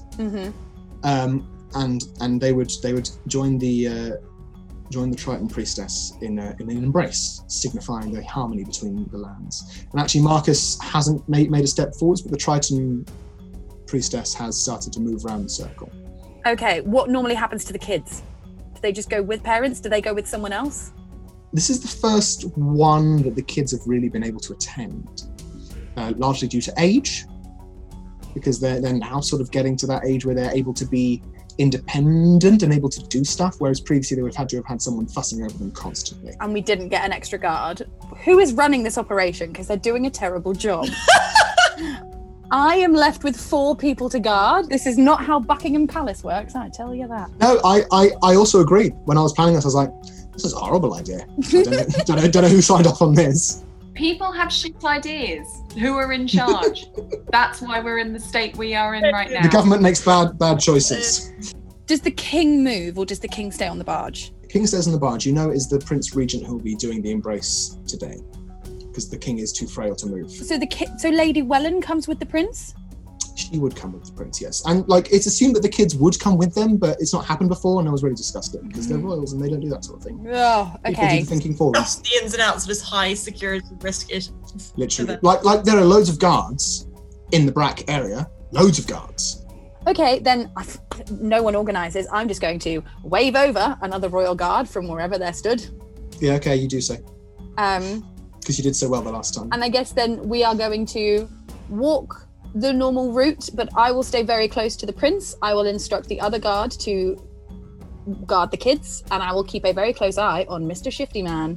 Hendrix and Skylar, please roll me a perception check. You see a gorgeous blue woman with long white hair. I don't think I do. I got a 5. Incredible. That's 23. Oof. Skylar, you're sort of like, okay, they're in a costume party. It's fun. But you sort of turn to watch what's going on, because this is the first time you've seen anything like this, frankly. And you notice this Triton woman standing with what you assume to be a significant person. And this significant person then sort of goes to move around the boardwalk. And you sort of, yeah, that's a royal person. And you're aware of the huge, big building in front of you with a giant tower coming out the middle as well.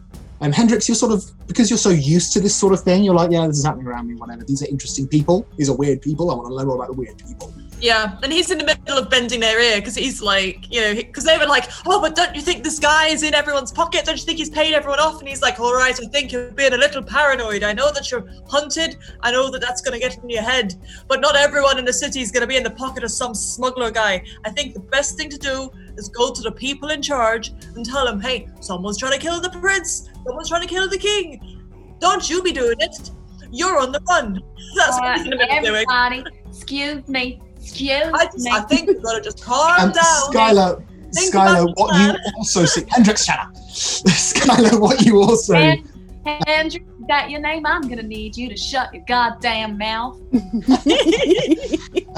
Skylar, you notice that the city guards, you guess they're wearing metal armor. They've got big swords. Swapping places with these blue people who are like holding spears and tridents, you guess. Like, it seems like a symbolic movement of like the guards from one side swapping with the guards of the other side. I assume. Sort of swapping over. And this swapping over happens pretty much, Tala, when you and Prince Marcus reach the front of the... Well, I would have said to the arguing people right here, guys, I think someone super important has just shown up whilst y'all are bickering. So several things happen at once. The High Priestess and the Prince Regent join in an embrace, and it is a symbolic moment. And the crowd goes nuts because like the whole day has been building up to this moment, and it is an embrace that is met by cheering and a whooping and a hollering. Skylar and Tyler, there is the sound of breaking glass coming from high up in the main tower. There is the sound of 2 children screaming. There is the sound of several gunshots. And both Skylar and Hendrix, you watch as the guards cross over, you see the four Triton guard take out a particularly vicious dagger and kill the 4 human guard as they are walking past them. And they just fall on the ground. Oh, that ain't good. Oh my god, they're not really Tritons. Fuck. Why, hello there, weary traveller. Why not pull up a chair and rest a while? This place? This is the middle bit. It's where I, Josh, talk to you, the listener, directly about social media, things to go and see, have a look at, give shout-outs, and generally disclose things to you. It's fine. There's no pressure, no dragons or goblins or gelatinous cubes here that are going to come and try and steal your gold. Just me with a nice hearty glass of Merlot and this rather quite nice jazz music going on. First, I'd like to thank you for tuning in to our very first episode. I appreciate the audio quality isn't great at this point, but I promise you there are improvements coming in the very near future. Hold tight, grab some wine like I have if you need it, just to barrel on through. I promise it does get better. Now tell me, do you like mystery? Do you like comedy? Do you like terrifying podcasts about theme parks? If you answered yes to all these questions, then I can heartily recommend you listen to Mockery Manor by Longcat Media. The quality of the performances are top-notch, and it perfectly encapsulates the air of eerie suspense that one would usually find in like a shed filled with marionettes. It's the closest sort of likeness I can get to how wonderfully they capture the eeriness of being like a rundown theme park. But it is really funny. It's just outstanding. Search Mockery Manor in your podcasting app and social media and you will find them. Trousers meowsers! Next, I'd like to give a shout out, because apparently that's something that you do in audio formats, to my very good friend Aaron Waite, and I'd like to wish him a huge congratulations on his recent bit of very good news indeed. That sounds very vague, but the news is so recent. I'm literally recording this part on the evening after he's received the good news, and I don't want to spoil what that is for other people. So congratulations to Aaron. While I'm here congratulating him, you can find his production company on Facebook. Search for Extreme Productions, that's Xtreme Productions, and you will perhaps come across a little video of him, me, and a few others playing Crash Pandas, which is a wonderful game where you pretend to be a raccoon in a drag race. It sounds insane, and that's because it is, and it's so much fun. So please do have a look for Extreme Productions and keep your eye out for that video coming soon. Thank you once again for listening to this little old podcast. If you feel so inclined, please do follow us on Facebook, Twitter, and Instagram at Dice-n-a-Slice. That's at DICENASLICE. Dice in a Slice. And now, back to the action. Tala, your head turns and you see this guy that you saw before, the one with the scar of the eye and the teeth missing. Well, I've been watching him. Who you have been watching. But you sort of turn for this moment of this embrace. I mean, the crowd's going wild. You don't turn at all? Okay, so you're watching this man, and he seems to be watching. He's got a bit of a smirk on his face. And almost as the royal procession goes past, he runs in. One of the royal guards steps out with a great sword to sort of intercede. But this guy effortlessly, there's a scimitar that just comes from somewhere, and the royal guard is eviscerated. Absolutely not. Absolutely is. This royal guard is eviscerated, and this man scoops up Trixie in one arm and Sam in the other, and he just starts to run. I thought you were gesturing that he stabbed them, and I was like, no, wow, we just put this to a higher rating podcast. He's scooped them up one under each arm, and they are kicking and screaming. They are not having a good time. You've seen a guard being cut in half. You've seen this man running off with these two kids. Government building's open, right? Government building is open, yeah. Right, I'm going to tell the priestess and the prince, get in the building, lock the doors. Okay. And I'm going to run after the man. They look horrified, they look terrified. They nod and they go back in the building. Lady Wellen also goes in the building, even though you didn't tell her to. Skylar and Hendrix, the four people who just killed the guard, turn on the... They look specifically at the three not Tritons with you and the young lady. They've got really quite malicious grins on their face. And one of the Tritons says, we finally found you, right? And like one of them starts like swinging a net in one arm. Two of them sort of start moving into position.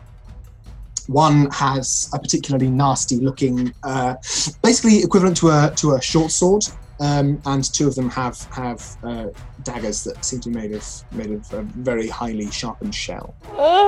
What is the crowd doing? The crowd is screaming. The crowd is screaming and running as crowds are like to do. If you wanted to, you could use this as an opportunity to slope off with the crowd, to run away with the crowd. No, I just want to know what the crowd were doing. And the crowd, well, the guards are busy being slaughtered, aren't they? So they're not doing much. Yeah, okay. And actually, as you busy being slaughtered, Jesus Christ. As you look around to survey the sort of chaos, you do see like a lot of the royal guards are dying, not just ones that have got tridents near them. Skylar, you notice that there is a flurry of shot coming from the top of the royal tower. Right. I would like to say, is it initiative time?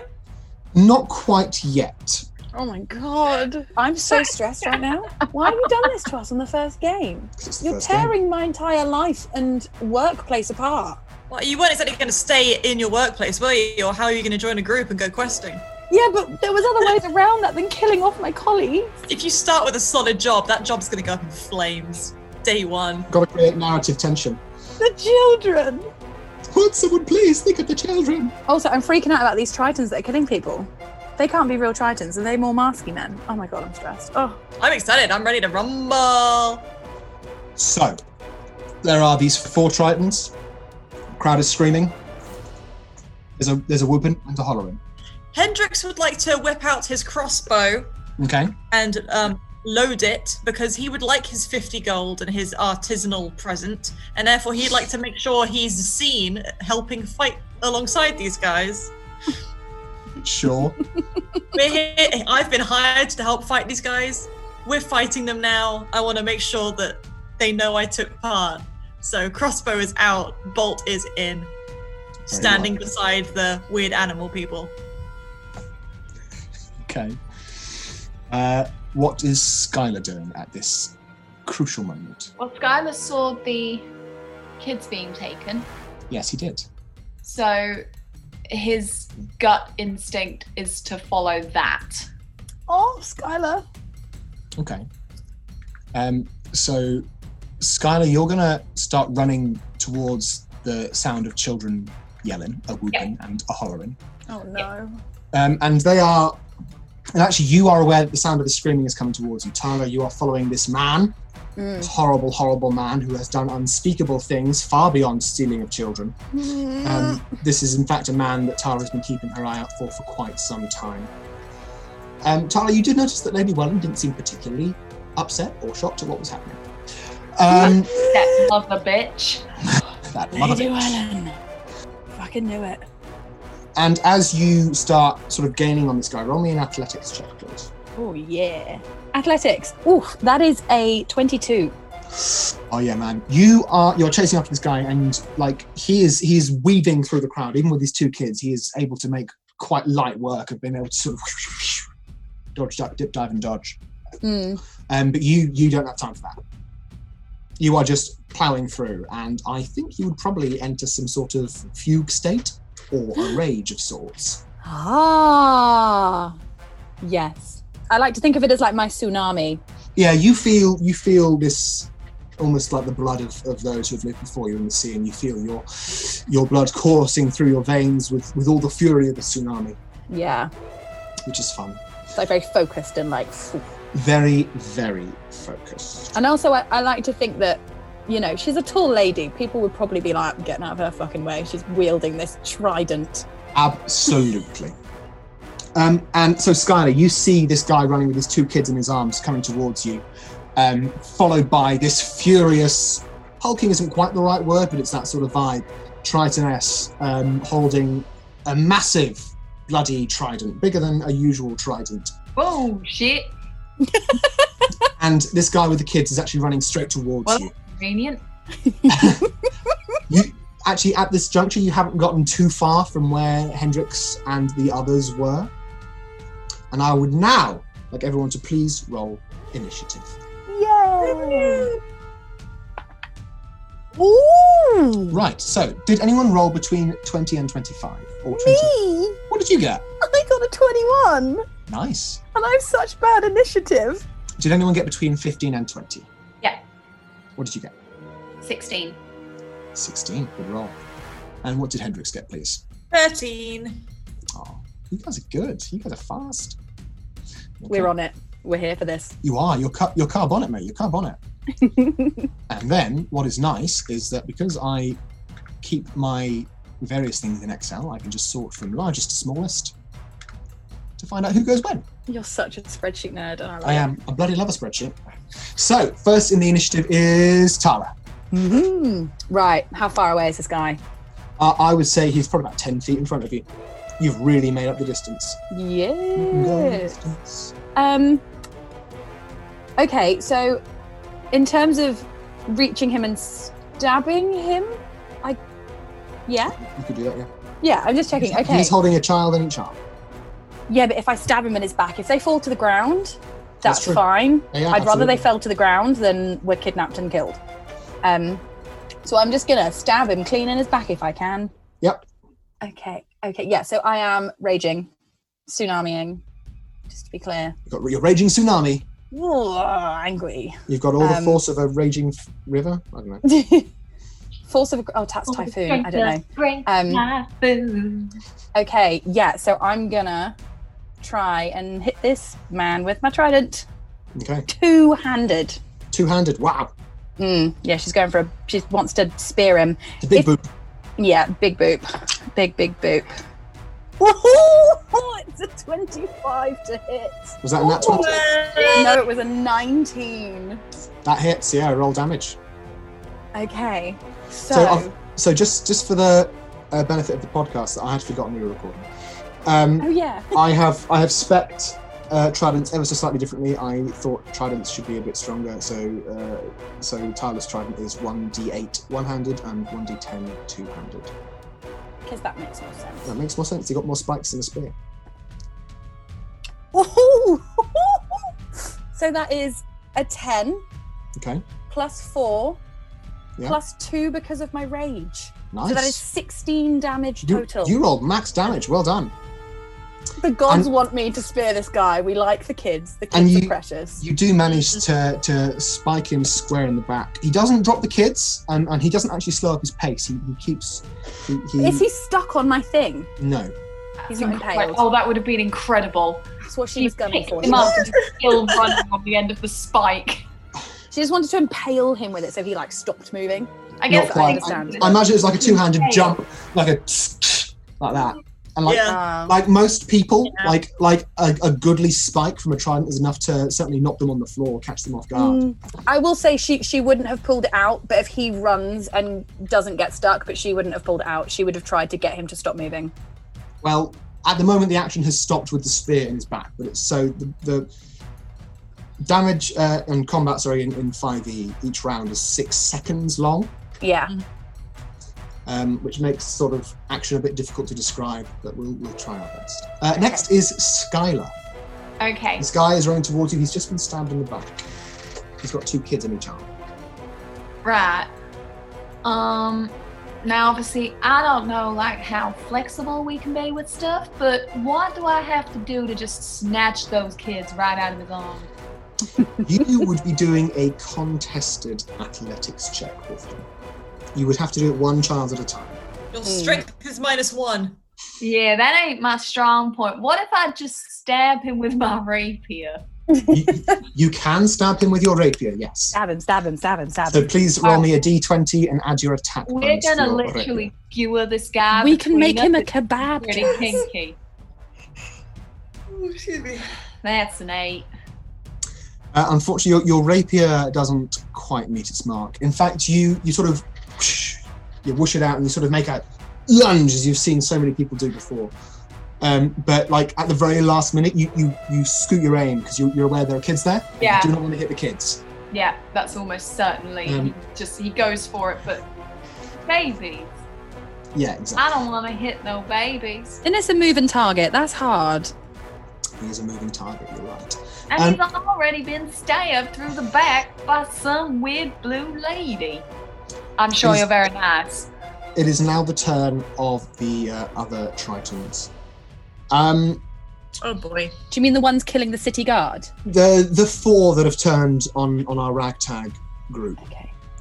So Hendrix, you are stood with the crow person, the cat person, the bull person, and the small person. I'm stood in the wrong place. Yeah. And basically, the four are the four other Tritons have sort of hemmed you in against a wall. And the first one that's going to go is the one that is spinning the net. I used to have proficiency in nets, but then I traded it for cannons. And he very quickly throws the net, and it goes over the small person. It sort of, and she's completely caught up in the net at this point. He's my artisan is going to make me a present. Oh no! Unfortunately, no, not today. The way this initiative has worked out is a lot of these pirates are one after another. I'm calling them pirates. There's a Freudian slip for you. Wizard Pope. Yeah, Wizard Pope, which is another in-joke. The one with a particularly nasty-looking sword is now going to go for... he's actually going to go for the Triton who you know to be a Minotaur. Brave man. But He doesn't know. He doesn't know. And he swings his rather cruel-looking sword in, and it makes contact. And as he does so, the hat sort of comes off, even though it's wedged in on horns. Like, it doesn't fall off; it just sort of rides up the horns a little bit. And judging by the reaction of the crowd, the illusion has been lifted entirely. Right. None of the Tritons seem to even balk at that. It's like they knew, like they expected. Two more Tritons are going to make slashes of their daggers. One of them connects with the Tabaxi person, doing that much damage. That's fine. Hendrix, it is now your turn. Hendrix shouldn't be here. I'm in danger! All because a man propositioned you by the beach. That'll get you in a lot of trouble. How close is everyone to me? So the Triton that threw the net is about 15 feet from you. All the others are 5 to 10 feet from you. Okay. Including my allies, obviously. Your allies are very much around you. I love that they have become allies even after finding out that they possibly eat children. I don't know that. It's rumour. I mean, Isn't that what Josh said Hendrix would know? Hendrix knows I there are rumours about I know that they are the victim of stigma. Oh, that they might Hendrix! eat children. Oh, you root for the little guy, don't you? A little bit. Hendrix is the little guy. Oh. What he knows for certain is that they're going to give him 55 gold at least, and a present. 55. Yeah, because I've got a spell here, but it hits all creatures. That would include these guys, like my good guys, right? It would, yes. That sucks. It's almost like warlocks don't have great control of their magic.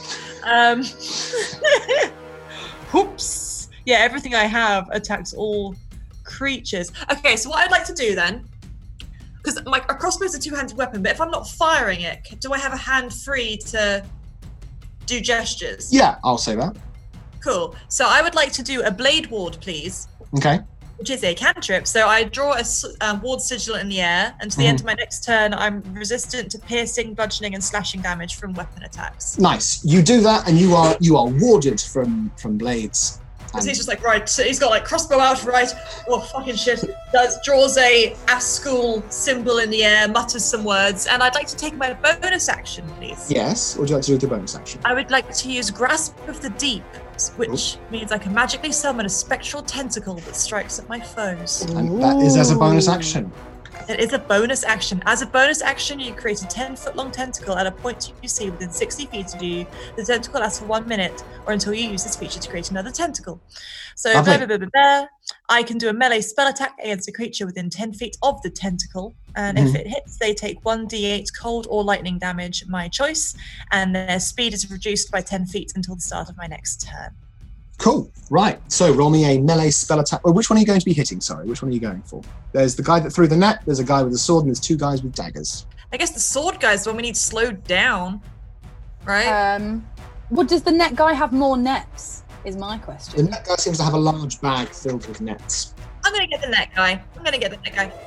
Let's do it. Come on, spell. Did you fuck up as much as I? That was a 14. 14. Yeah, hits the net guy. Roll damage. All right. Beautiful. So, D8. 5. Oh, cold or lightning? I would like to do 5 lightning damage, please. That's more fun. Nice. So this tentacle sort of... actually, I like to think that it sort of almost comes out of a body of water nearby. Ooh, So yeah, this nice. tentacle almost like there's a shadow that comes from the bracket. It comes up next to this guy with the net. It comes up. And it just sort of... and there's like a crackle of lightning. Thunder, I suppose. As it smacks it. And the guy looks indignant that he's been slapped by a tentacle. Yes. And he points at you because you're the damp looking one. Yeah. It is now the assailant's turn. And the assailant is just going to try and barge through Skylar. Skylar, I need you to make... Please roll me an acrobatics check. Yeah. That's a 16. So this guy with kid in either arm sort of tries to barge through you, but you're sort of quite impressed with yourself. You sort of just step nimbly out the side, and you stick out a foot, and you sort of catch him off guard. Yeah. And he isn't able to sort of get a stride up. But Tala, he's just left melee range. Oh, I get an attack of opportunity. You get an attack of opportunity, and Skylar, you also get what's known as an attack of opportunity. So when an enemy leaves melee range, you are able, as a reaction, you get 1 reaction per turn, to make an attack against them because they have left melee range, leaving themselves open to attack. I'm sorry, I thought you were just trying to tell me he'd left my melee range and I was really sad that I then couldn't hit him, but now I understand you were hinting. That is an 18 to hit? 18 does hit. Please roll damage. Okay, so that is 7 damage. Do I still get +2 for my rage? Yeah, you are raging. So that is 9 damage. Cool. But also, because of my sentinel feat, his speed is now 0 for the rest of the turn. Yeah, so you sort of plunge your spear in, and it actually manages to catch the barbs at the end of it, particularly vicious on your spear. And you just sort of catch him, and he sort of manages to pull out of the spear, but in staggering forwards, he then loses any momentum he would have had. Skylar, you may make an attack if you would like. Can I use Green Flame Blade? No, you cannot, because that would be a different. Actually, let me just double check something. It's a cantrip that I need to be able to use with a melee weapon, which is what I'm using currently. I think it's whether you'd be able to cast the cantrip as well as then make a melee attack. It's what you do as part of a melee attack. So it's as part of a melee attack. You know what? I'm going to allow it. I'm going to say that you can use green flame blade as one of them. Yeah, absolutely. Remind me what it does. Just for everyone's recap, as part of the action used to cast this spell, you must make a melee attack with a weapon against one creature within the spell's range. Otherwise, the spell fails. On a hit, the target suffers the attack's normal effects, and a green fire leaps from the target to a different creature of your choice that you can see within 5 feet of it. Ooh. The second creature takes fire damage equal to your spellcasting ability modifier. This spell's damage increases when you get a higher level. Cool. Okay. What is the other creature you're going to be jumping the flame to? One of the guys with the nets. They are quite far. What I'll say is it'll be one of the dagger guys. Oh, okay. Yeah, one of the dagger guys. I'll allow that. So roll an attack. Woo, okay. That is more like it. That is a 23. To hit, yeah, that hits. So roll me the melee damage against this guy first. So that is a 9. So he will take 9 piercing damage, and now please your spellcasting ability modifier, I believe, is intelligence. Yeah, it's a 1. It's a 1, but that is 1 damage that guy takes. Yeah, I make a difference. This guy has got a butt ton of health, just FYI. Yeah, he's a bad guy. He's strong. Yeah, he is. Tala, it's your turn. Oh my gosh, it's my turn. It's your turn. Oof. What I will say is, as Skylar's rapier meets its mark, this guy does drop the 2 kids, and they are now essentially prone. They're essentially what, sorry? Prone on the floor. Okay, yeah, I'm going to tell them to stay there. I know they're prone, so they can't move, but yeah, I'm going to tell them to stay there, and I'm going to boop them again. Okay. Roll me a boop. That well-known spell. That is a 15 to hit. 15 doesn't quite hit, unfortunately. As this guy sort of staggers forwards, and he staggers again when he's been pierced by Skylar's blade. You then try and make another two-handed, like a proper pitchforking with your trident, but you just sort of crash against the cobbles. A little bit too close for comfort near the kids, actually. Skylar, it is now your turn. Well, thank you. I think I want to get the kids out the way. Okay. I want to just snatch them up and carry them off to one side. What I'll say is, as your turn, you can take the kids up and move them across to a safer space.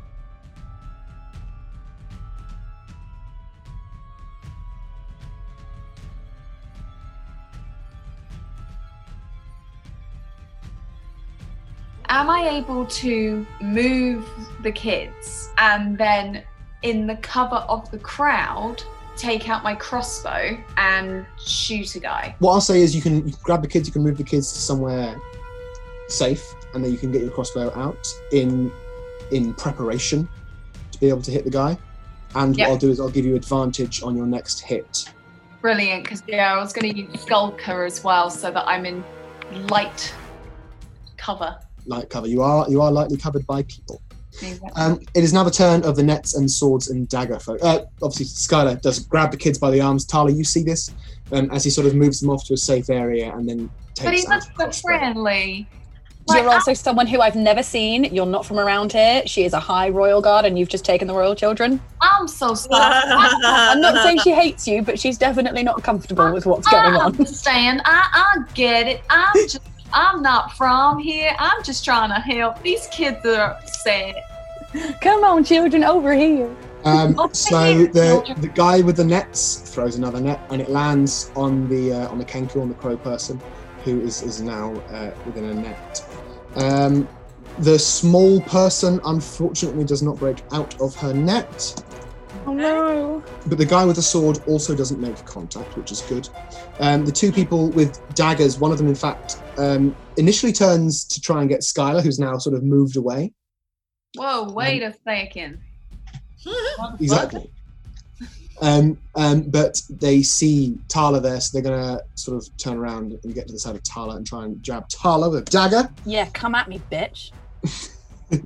Bitch. Bitch. Does a 16 hit.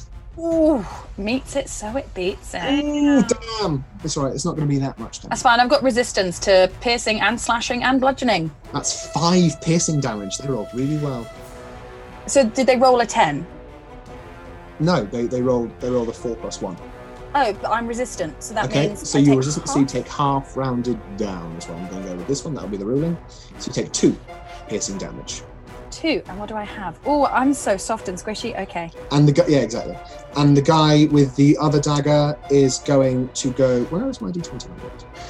And the other guy with a dagger is going to try and hit the Tabaxi, the cat person, and manages to, rolls quite well, and does a little bit of damage. You sort of hear the Tabaxi snarl through gritted teeth. I forgot to give them a turn, but I'm going to say that the remaining, so the Tabaxi and the Minotaur will spend their turn trying to get their compatriots out of nets, and they're going to try and slash them out. Let's see how well they do. That's sweet that they're staying to help. They're not running away. They do both start to slash away with their swords. They're a whole pirate community. One has a rapier.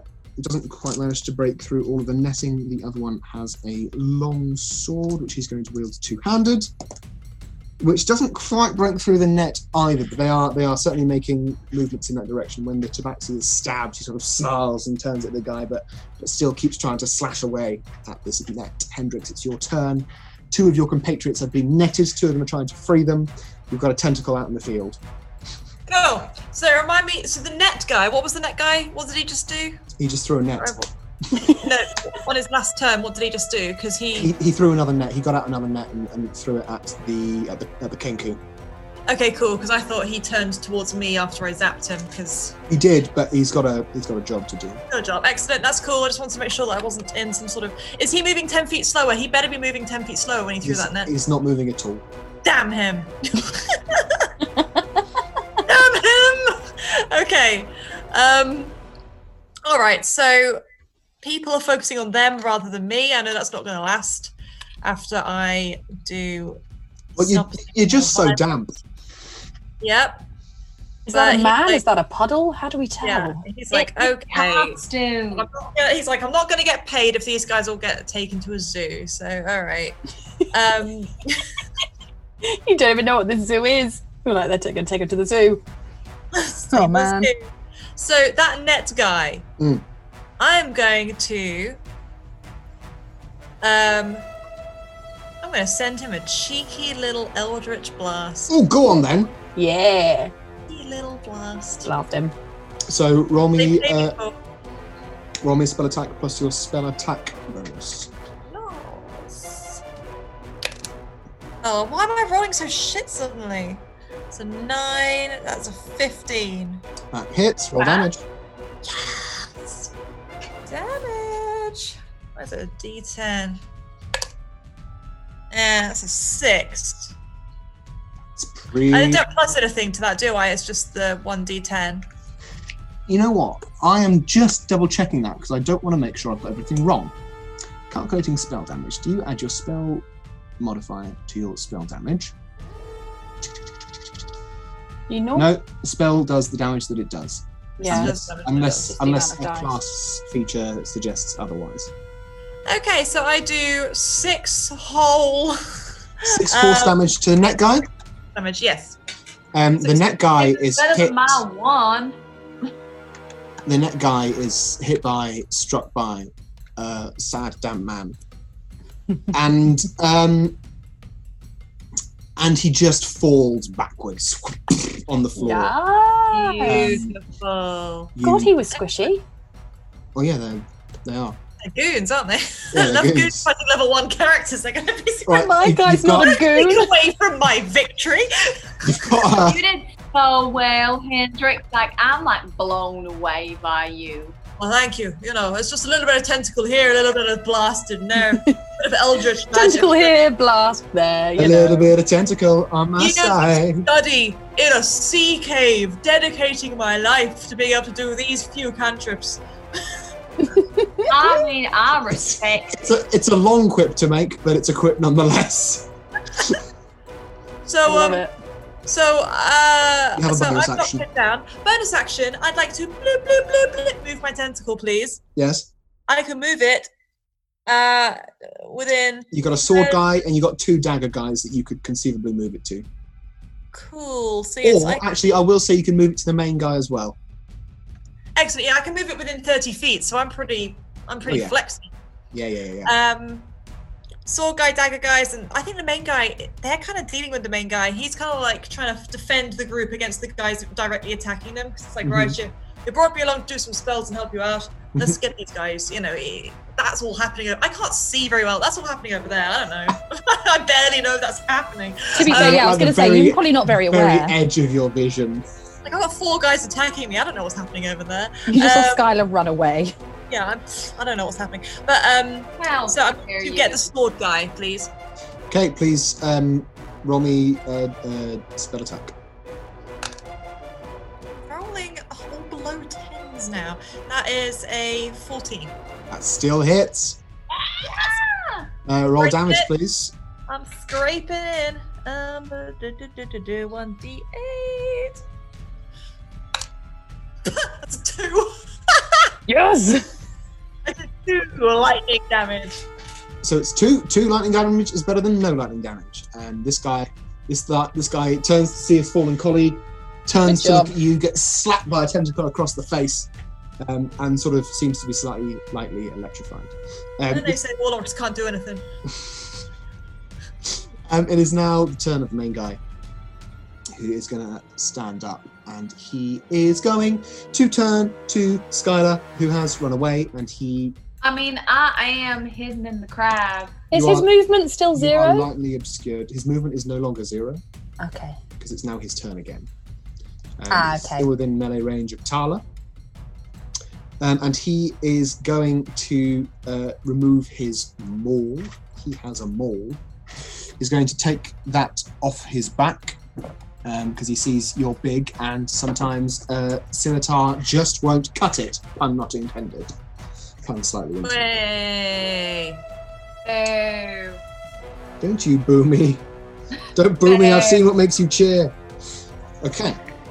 So, Tala, he is going to try and roll a big boop.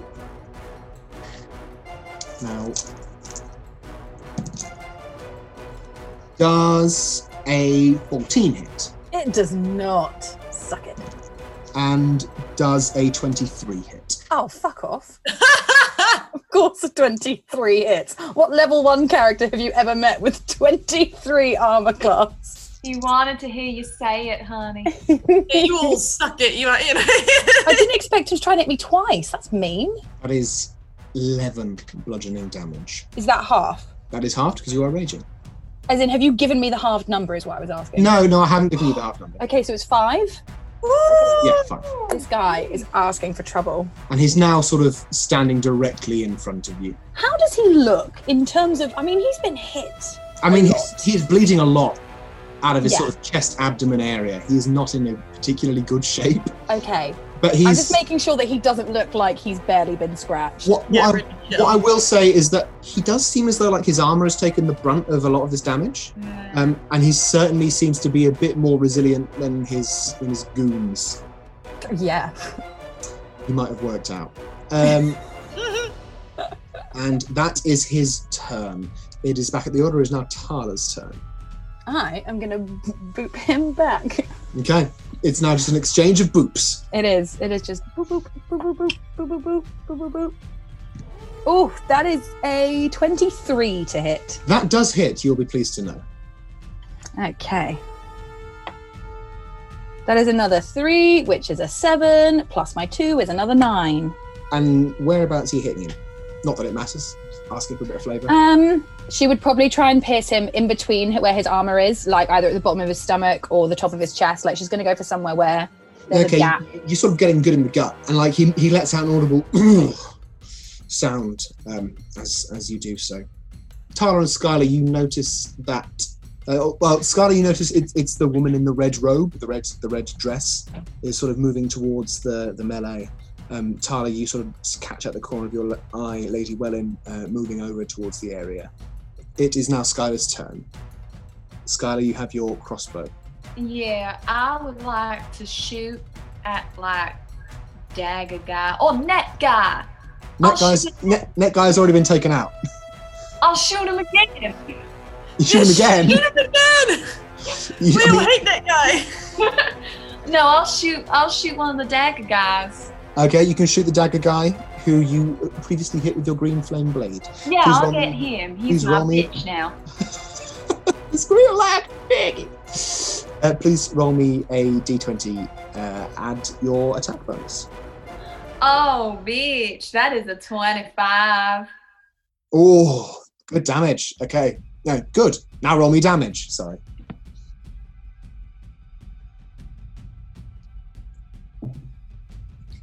So that then is a 9. Good hit. And you like you sort of bring it up, and it's expert marksmanship at this point. You squeeze the trigger, and this bolt flies through the air, penetrating this guy's chest armor, and it's a bullseye heart shot. But this guy doesn't quite go down, but he looks like he's in a great deal of pain. That's a real shame. You've caused him abject misery. Aw. Like, Amazing. it is a shot that will not heal. Honey. It will not heal. Sword Guy is going to dash over to his fallen comrade and pick up a net, which he. Oh, now you're net guy. Yeah, I know, right? Guess what? Everybody loves to shoot at a net guy. And he sort of hears that, turns, shakes his head, spins a net, and throws it at at the tabaxi. Yeah. And you see this net sort of arc through the air, spinning. Now, this is not the first guy this guy's thrown a net. And it lands over the tabaxi, who then, much like a cat inside a vet crate, for example, is sort of turning into a whirling dervish inside the net. It is the healthiest dagger guy's turn, and he is going to turn to his comrade and see there's a bolt in his chest and look in the direction of the chest, and he's going to throw his dagger at Skylar. Come at me, bitch. That is a dirty 20. Oh shit! Yeah, that does hit. Come at me, bitch. Oh, you did. Oh, he did come at me. Oh no. Oh shit. Oh fuck. Oh fuck. I'm never gonna financially recover. That is 5 piercing damage. A what? There's 5 piercing damage from the dagger. Oh. It is now the remaining dagger guy's turn. He's crying. He's in so much pain. He is crying and howling, and like there's silver tears against his blue skin. Can I just ask what? So he threw a dagger at me. Yeah. Did he? Hit you square in the shoulder. Ooh. Really fucking hurt. Knowing what I know about your health points, that really hurt. I tried to say that without sounding like slightly aroused by it, but it didn't. 5, so I'm left with 6 hit points. It is now it is the weeping dagger guy's turn, and he's gonna following what the main guy is doing, and sort of seeing what's happening around, seeing his colleagues sort of falling down around him. He is gonna sort of limp over to Net Guy, pull a net out of the bag, and fling it at the remaining member of your party here. He's gonna throw it at the Minotaur, Right. Who is the last one of that particular motley crew. He flings it. Oh, but it skies. It goes over. He flings the net and it just soars like a butterfly high in the sky. I can go twice as high. Does it land on Lady Wellen? No, it doesn't. No, it actually clatters behind Hendrix against a building.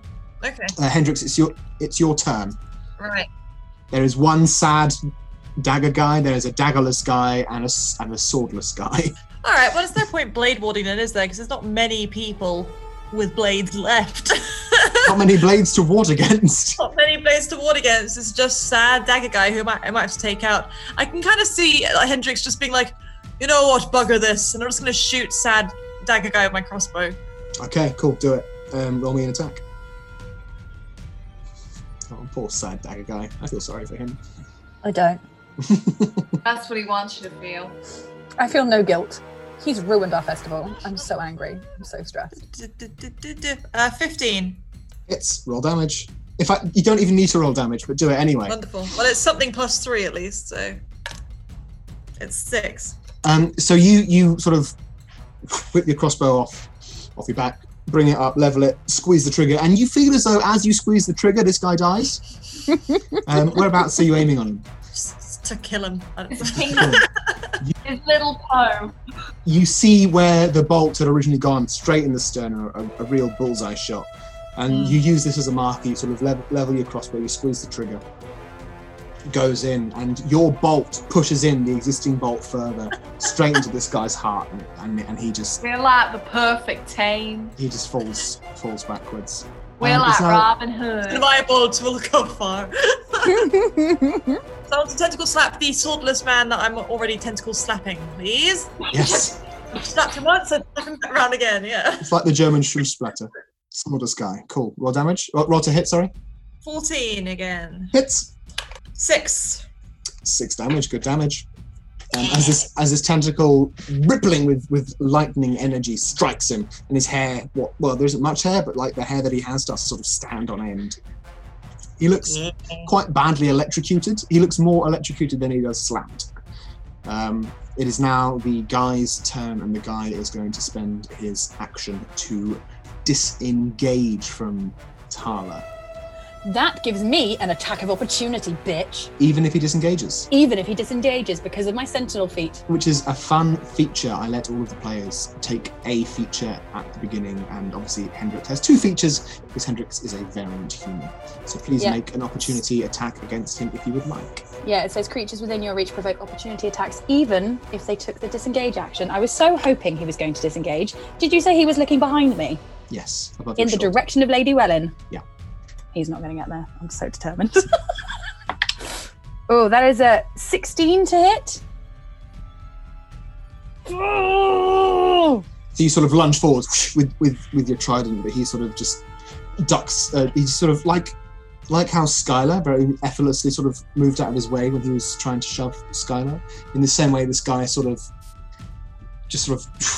fakes one side and then ducks out the other way as your trident sort of soars past him. He then steps backwards towards what remains of his comrades, but he doesn't seem to be leaving as much as he sort of stands expectantly with his maul, as though he's standing to attention almost.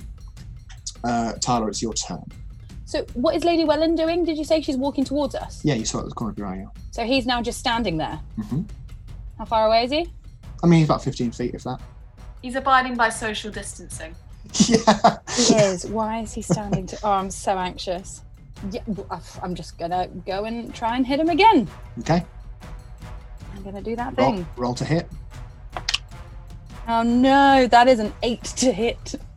Does not hit, unfortunately. Do you even have any fun bonus actions yet? Not yet, but you will. Oh, you will. I know, I want to get to them now. Okay, is that your turn? Ooh, I'm going to yell to Skylar. Mm-hmm. I'm going to say, do not let those kids out of your sight. It is Skylar's turn. I was already taking aim. I was like, I let the kids out of my sight. Skylar's taking aim, so Skylar, please tell me what you're aiming at. Can I, as my movement, check to see where the kids are? You can check to see where the kids are as a free action. Initially, you cannot see them. If you would like to look for them harder, that will then be your action. That'll be the search action. Fuck, okay. What would Skylar do? No, he's going to look for the kids. Okay. Please roll me a perception check. I love you, Skylar. Tala loves you. Skylar's a good boy.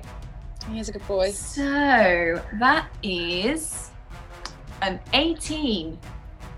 Yeah, you look around, like, where the damn kids gone?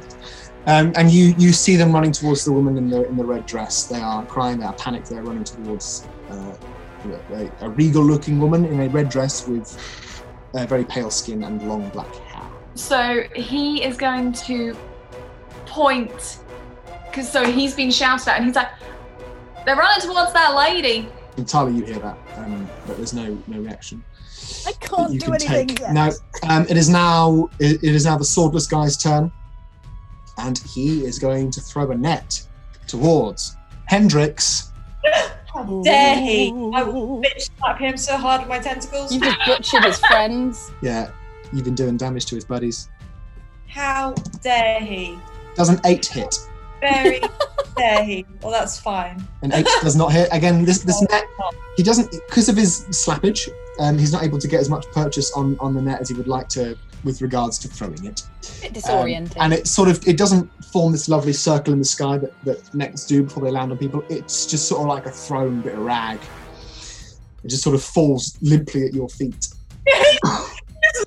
With disdain, because Hendrix used to be a sailor. Yeah. You know, so even though I didn't take proficiency in nets in the end, I just see people throw nets. He's thrown nets. So he just looks at that with just such disdain and looks at the guy as like, oh, friend, you gotta do better than that.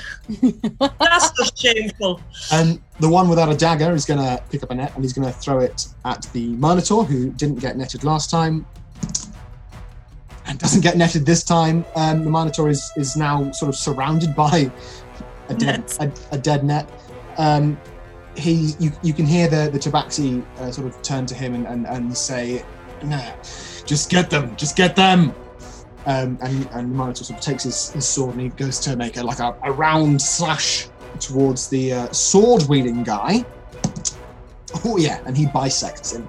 I don't even need to roll damage because that was a critical hit. Yes, Minotaur. And like literally, where there was one sword guy, there are now 2 half sword guys. He slices him right across the diagonal from shoulder to hip. So these sword guys, they're Tritons? Fuck, and they're real Tritons. Yeah. Hendrix, it's your turn. Right. So, guy who threw a net at me. Yeah. He dead now. Oh, wow. Wait, is he dead? He's not dead. Yeah, the sword guy. He just died. Fuck, he's the one who just got He just got bisected, yeah. Well, at least I sassed him right before he died. That's true. The last thing he ever heard was... You've got to do better than that. Yeah. Now he'll never get the chance. So sorry, who's alive still? You got dagger guy and you've got main guy. Main guy. Yeah, main guy's like a whole other situation. Well, he's just come into your area though. Right. He moved towards where all your guys were. All right. So there's only one dagger guy left. Hendrix has been clearing these guys out. It is incredible. I'm gonna earn that 50 gold. Dagger guy. Choo. Mm-hmm. I will just. It's so nice having a bonus action where I just get to bitch slap people with tentacle. It's so It's cool. incredible. It's very Hendrix. It's so satisfying. So entertaining. It's what you get if you make a deal with Axel. Stop trying to bring me over to Axel's side, okay? It's so good. You get tentacles. Yeah, Liska gives me breathing underwater, okay? Right, as main guy is here and main guy is mean, Hendrix is going to do another blade ward because that's what he'd do, you know? Okay. Like, he's a fighty guy, but he's also a cautious guy. He's like, right, you know what, fuck it. That guy looks mean. That guy looks scary. So yeah, he's just shot a guy with a crossbow bolt. He's just bitched out some people with tentacles. Now he just does another, lowers his crossbow, does another blade sigil in the air. Nervous as hell. It's good. It's classic. Don't mess with the classics.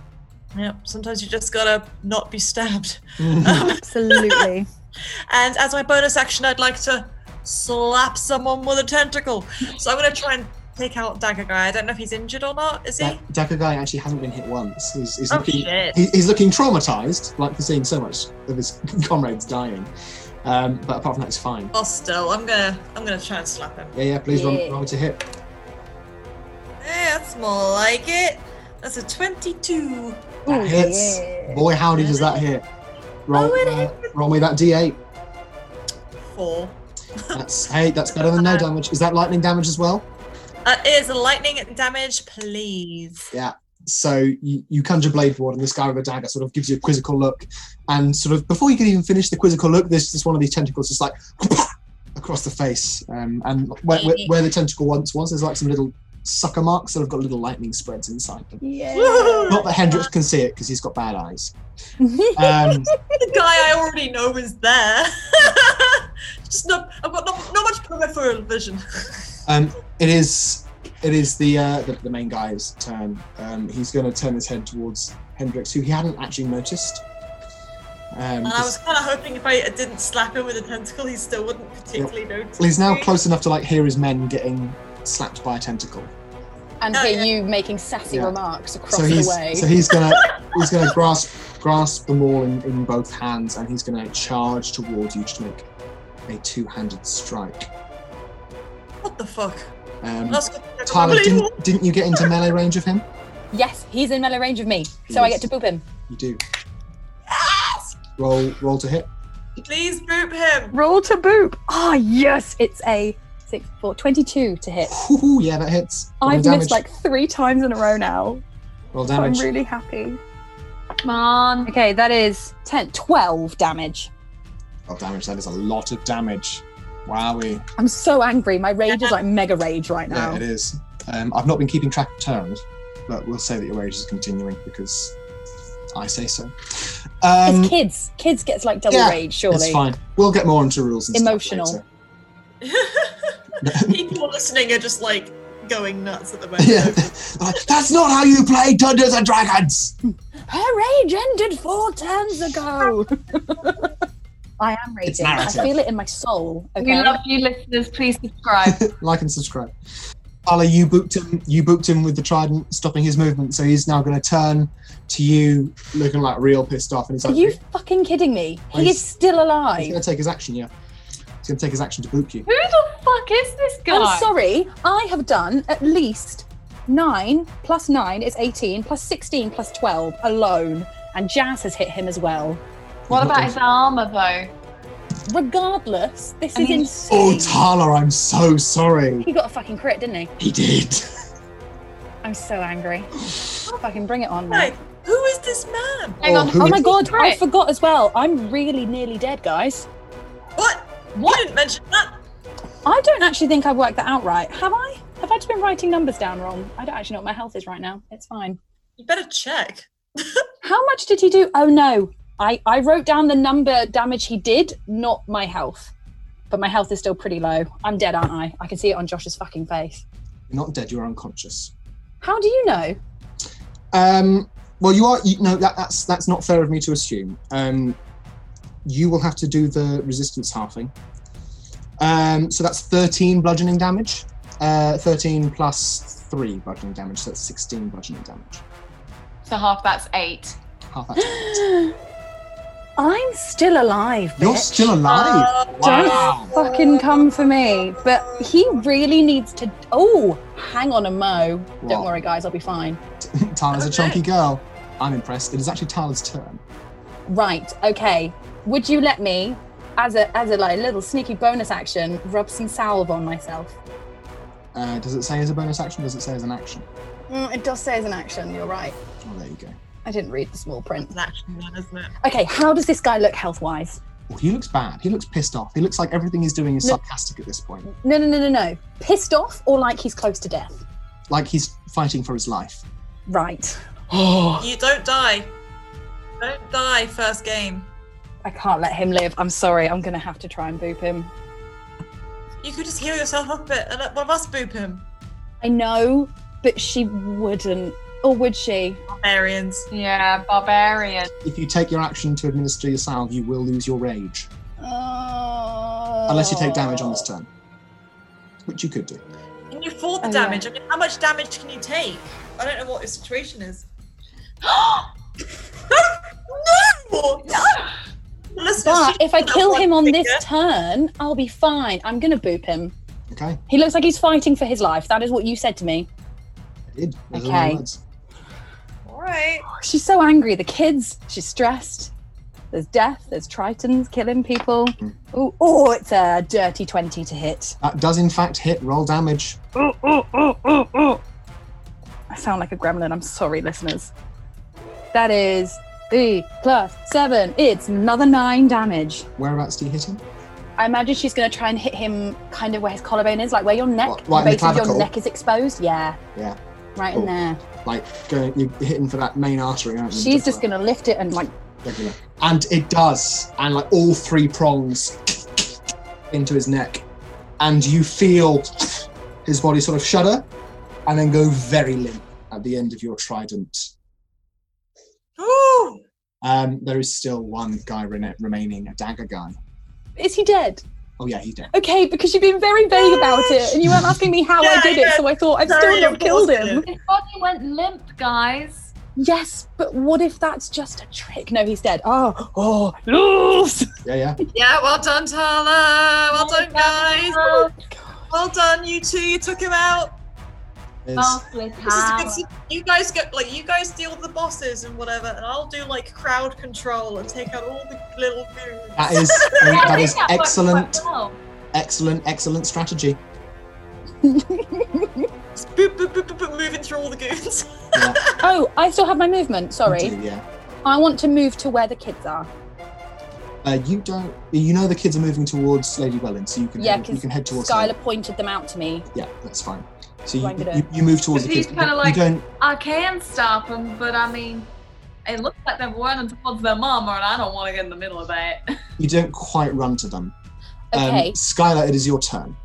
I'm gonna shoot Dagger Guy. Okay.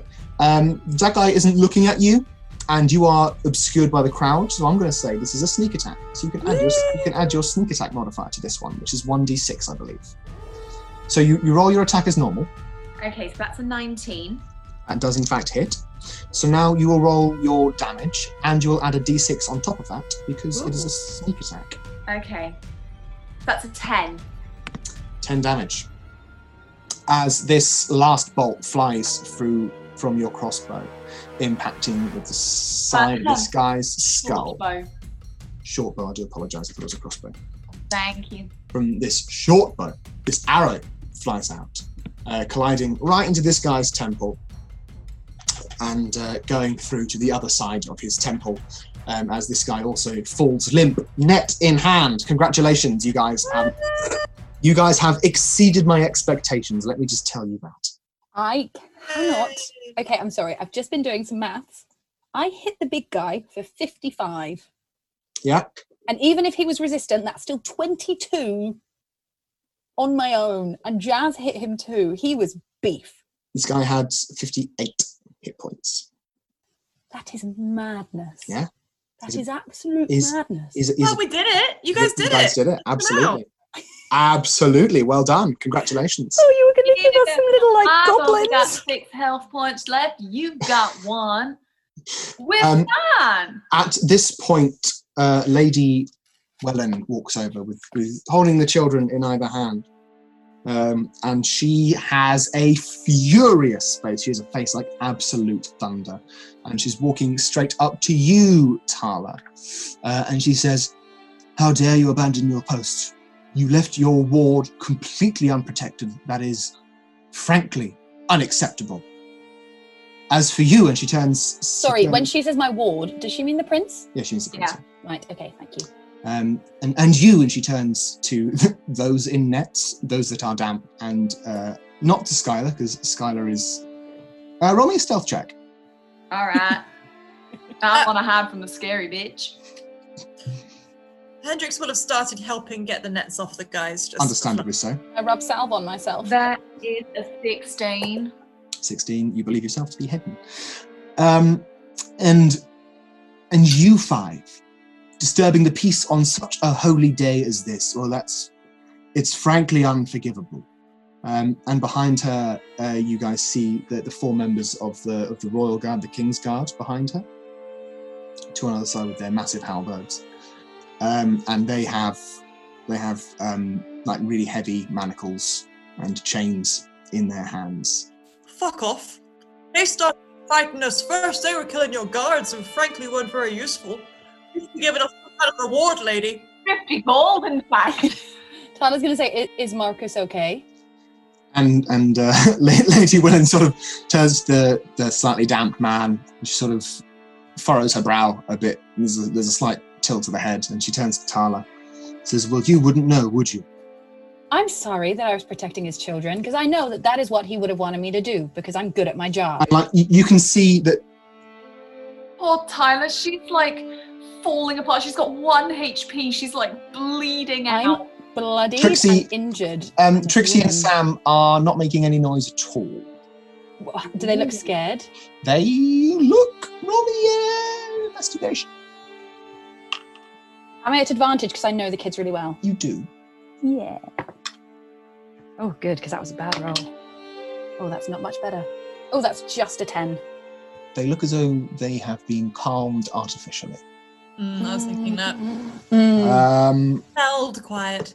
I'd like to roll a persuasion on this bitch. You absolutely may. Thank you. I'd like to back up my fuck off lady with a roll. So he's basically going to say, like, "Look, lady, there's a crowd around us. Everyone's looking. This has been a fright. People are upset. Now, this lady here," points to Tala, "and us lot, just put a stop to whatever disturbance was going on. Now, you can thank us and we can all have a clap and everyone carries on with a nice day. Or you can arrest us and upset this whole crowd and ruin your PR, frankly." So I'd like to roll. Yeah, roll persuasion. Can I help her at all? You may roll with advantage, please. Yeah. Hendrix. Thank you. I'm looking at you like, yeah, she's right. There is bodies everywhere and we fixed it. Mm-hmm. Yeah, exactly. Oh, it's not a great roll. Yeah, but it is. advantage. Yeah, I know it wasn't great either way. Wow. It's 14. 14 to persuade her that arresting you would be a bad idea? Yeah. Yeah. She sort of falters a bit and looks as though she's sort of making a calculation in her head. And she sort of walks towards you, and you can't quite tell from her vibe whether there's sort of malice or whether it's sort of like she wants to get to know you better. Okay. You do notice You do notice around her neck is a talisman that sort of resembles the one that you have. Ooh, can I roll Arcana? You may. Yee! Is she holding the kids' hands as she walks?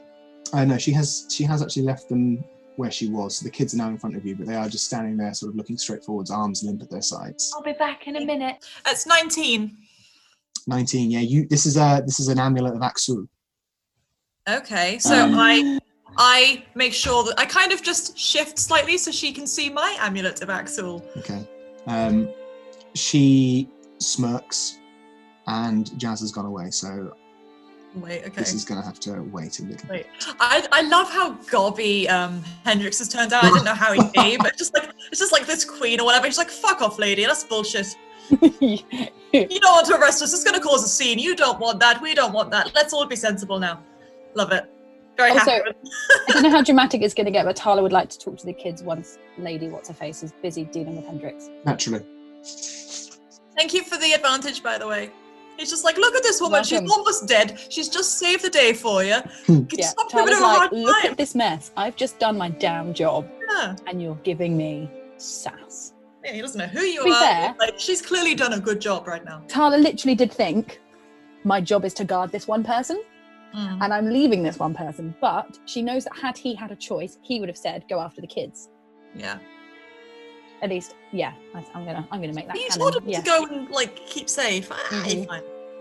He's with the priestess. She's got some magic in her, I'm sure. She looks like she might be a warlock. You made the priestess and the prince go inside the government building, and you saw a shady figure inside the tallest tower of the government building. Hang on, I didn't realise the tower was part of the government building. I thought Yeah, it was the tower- behind the tower- That government. was established a few times.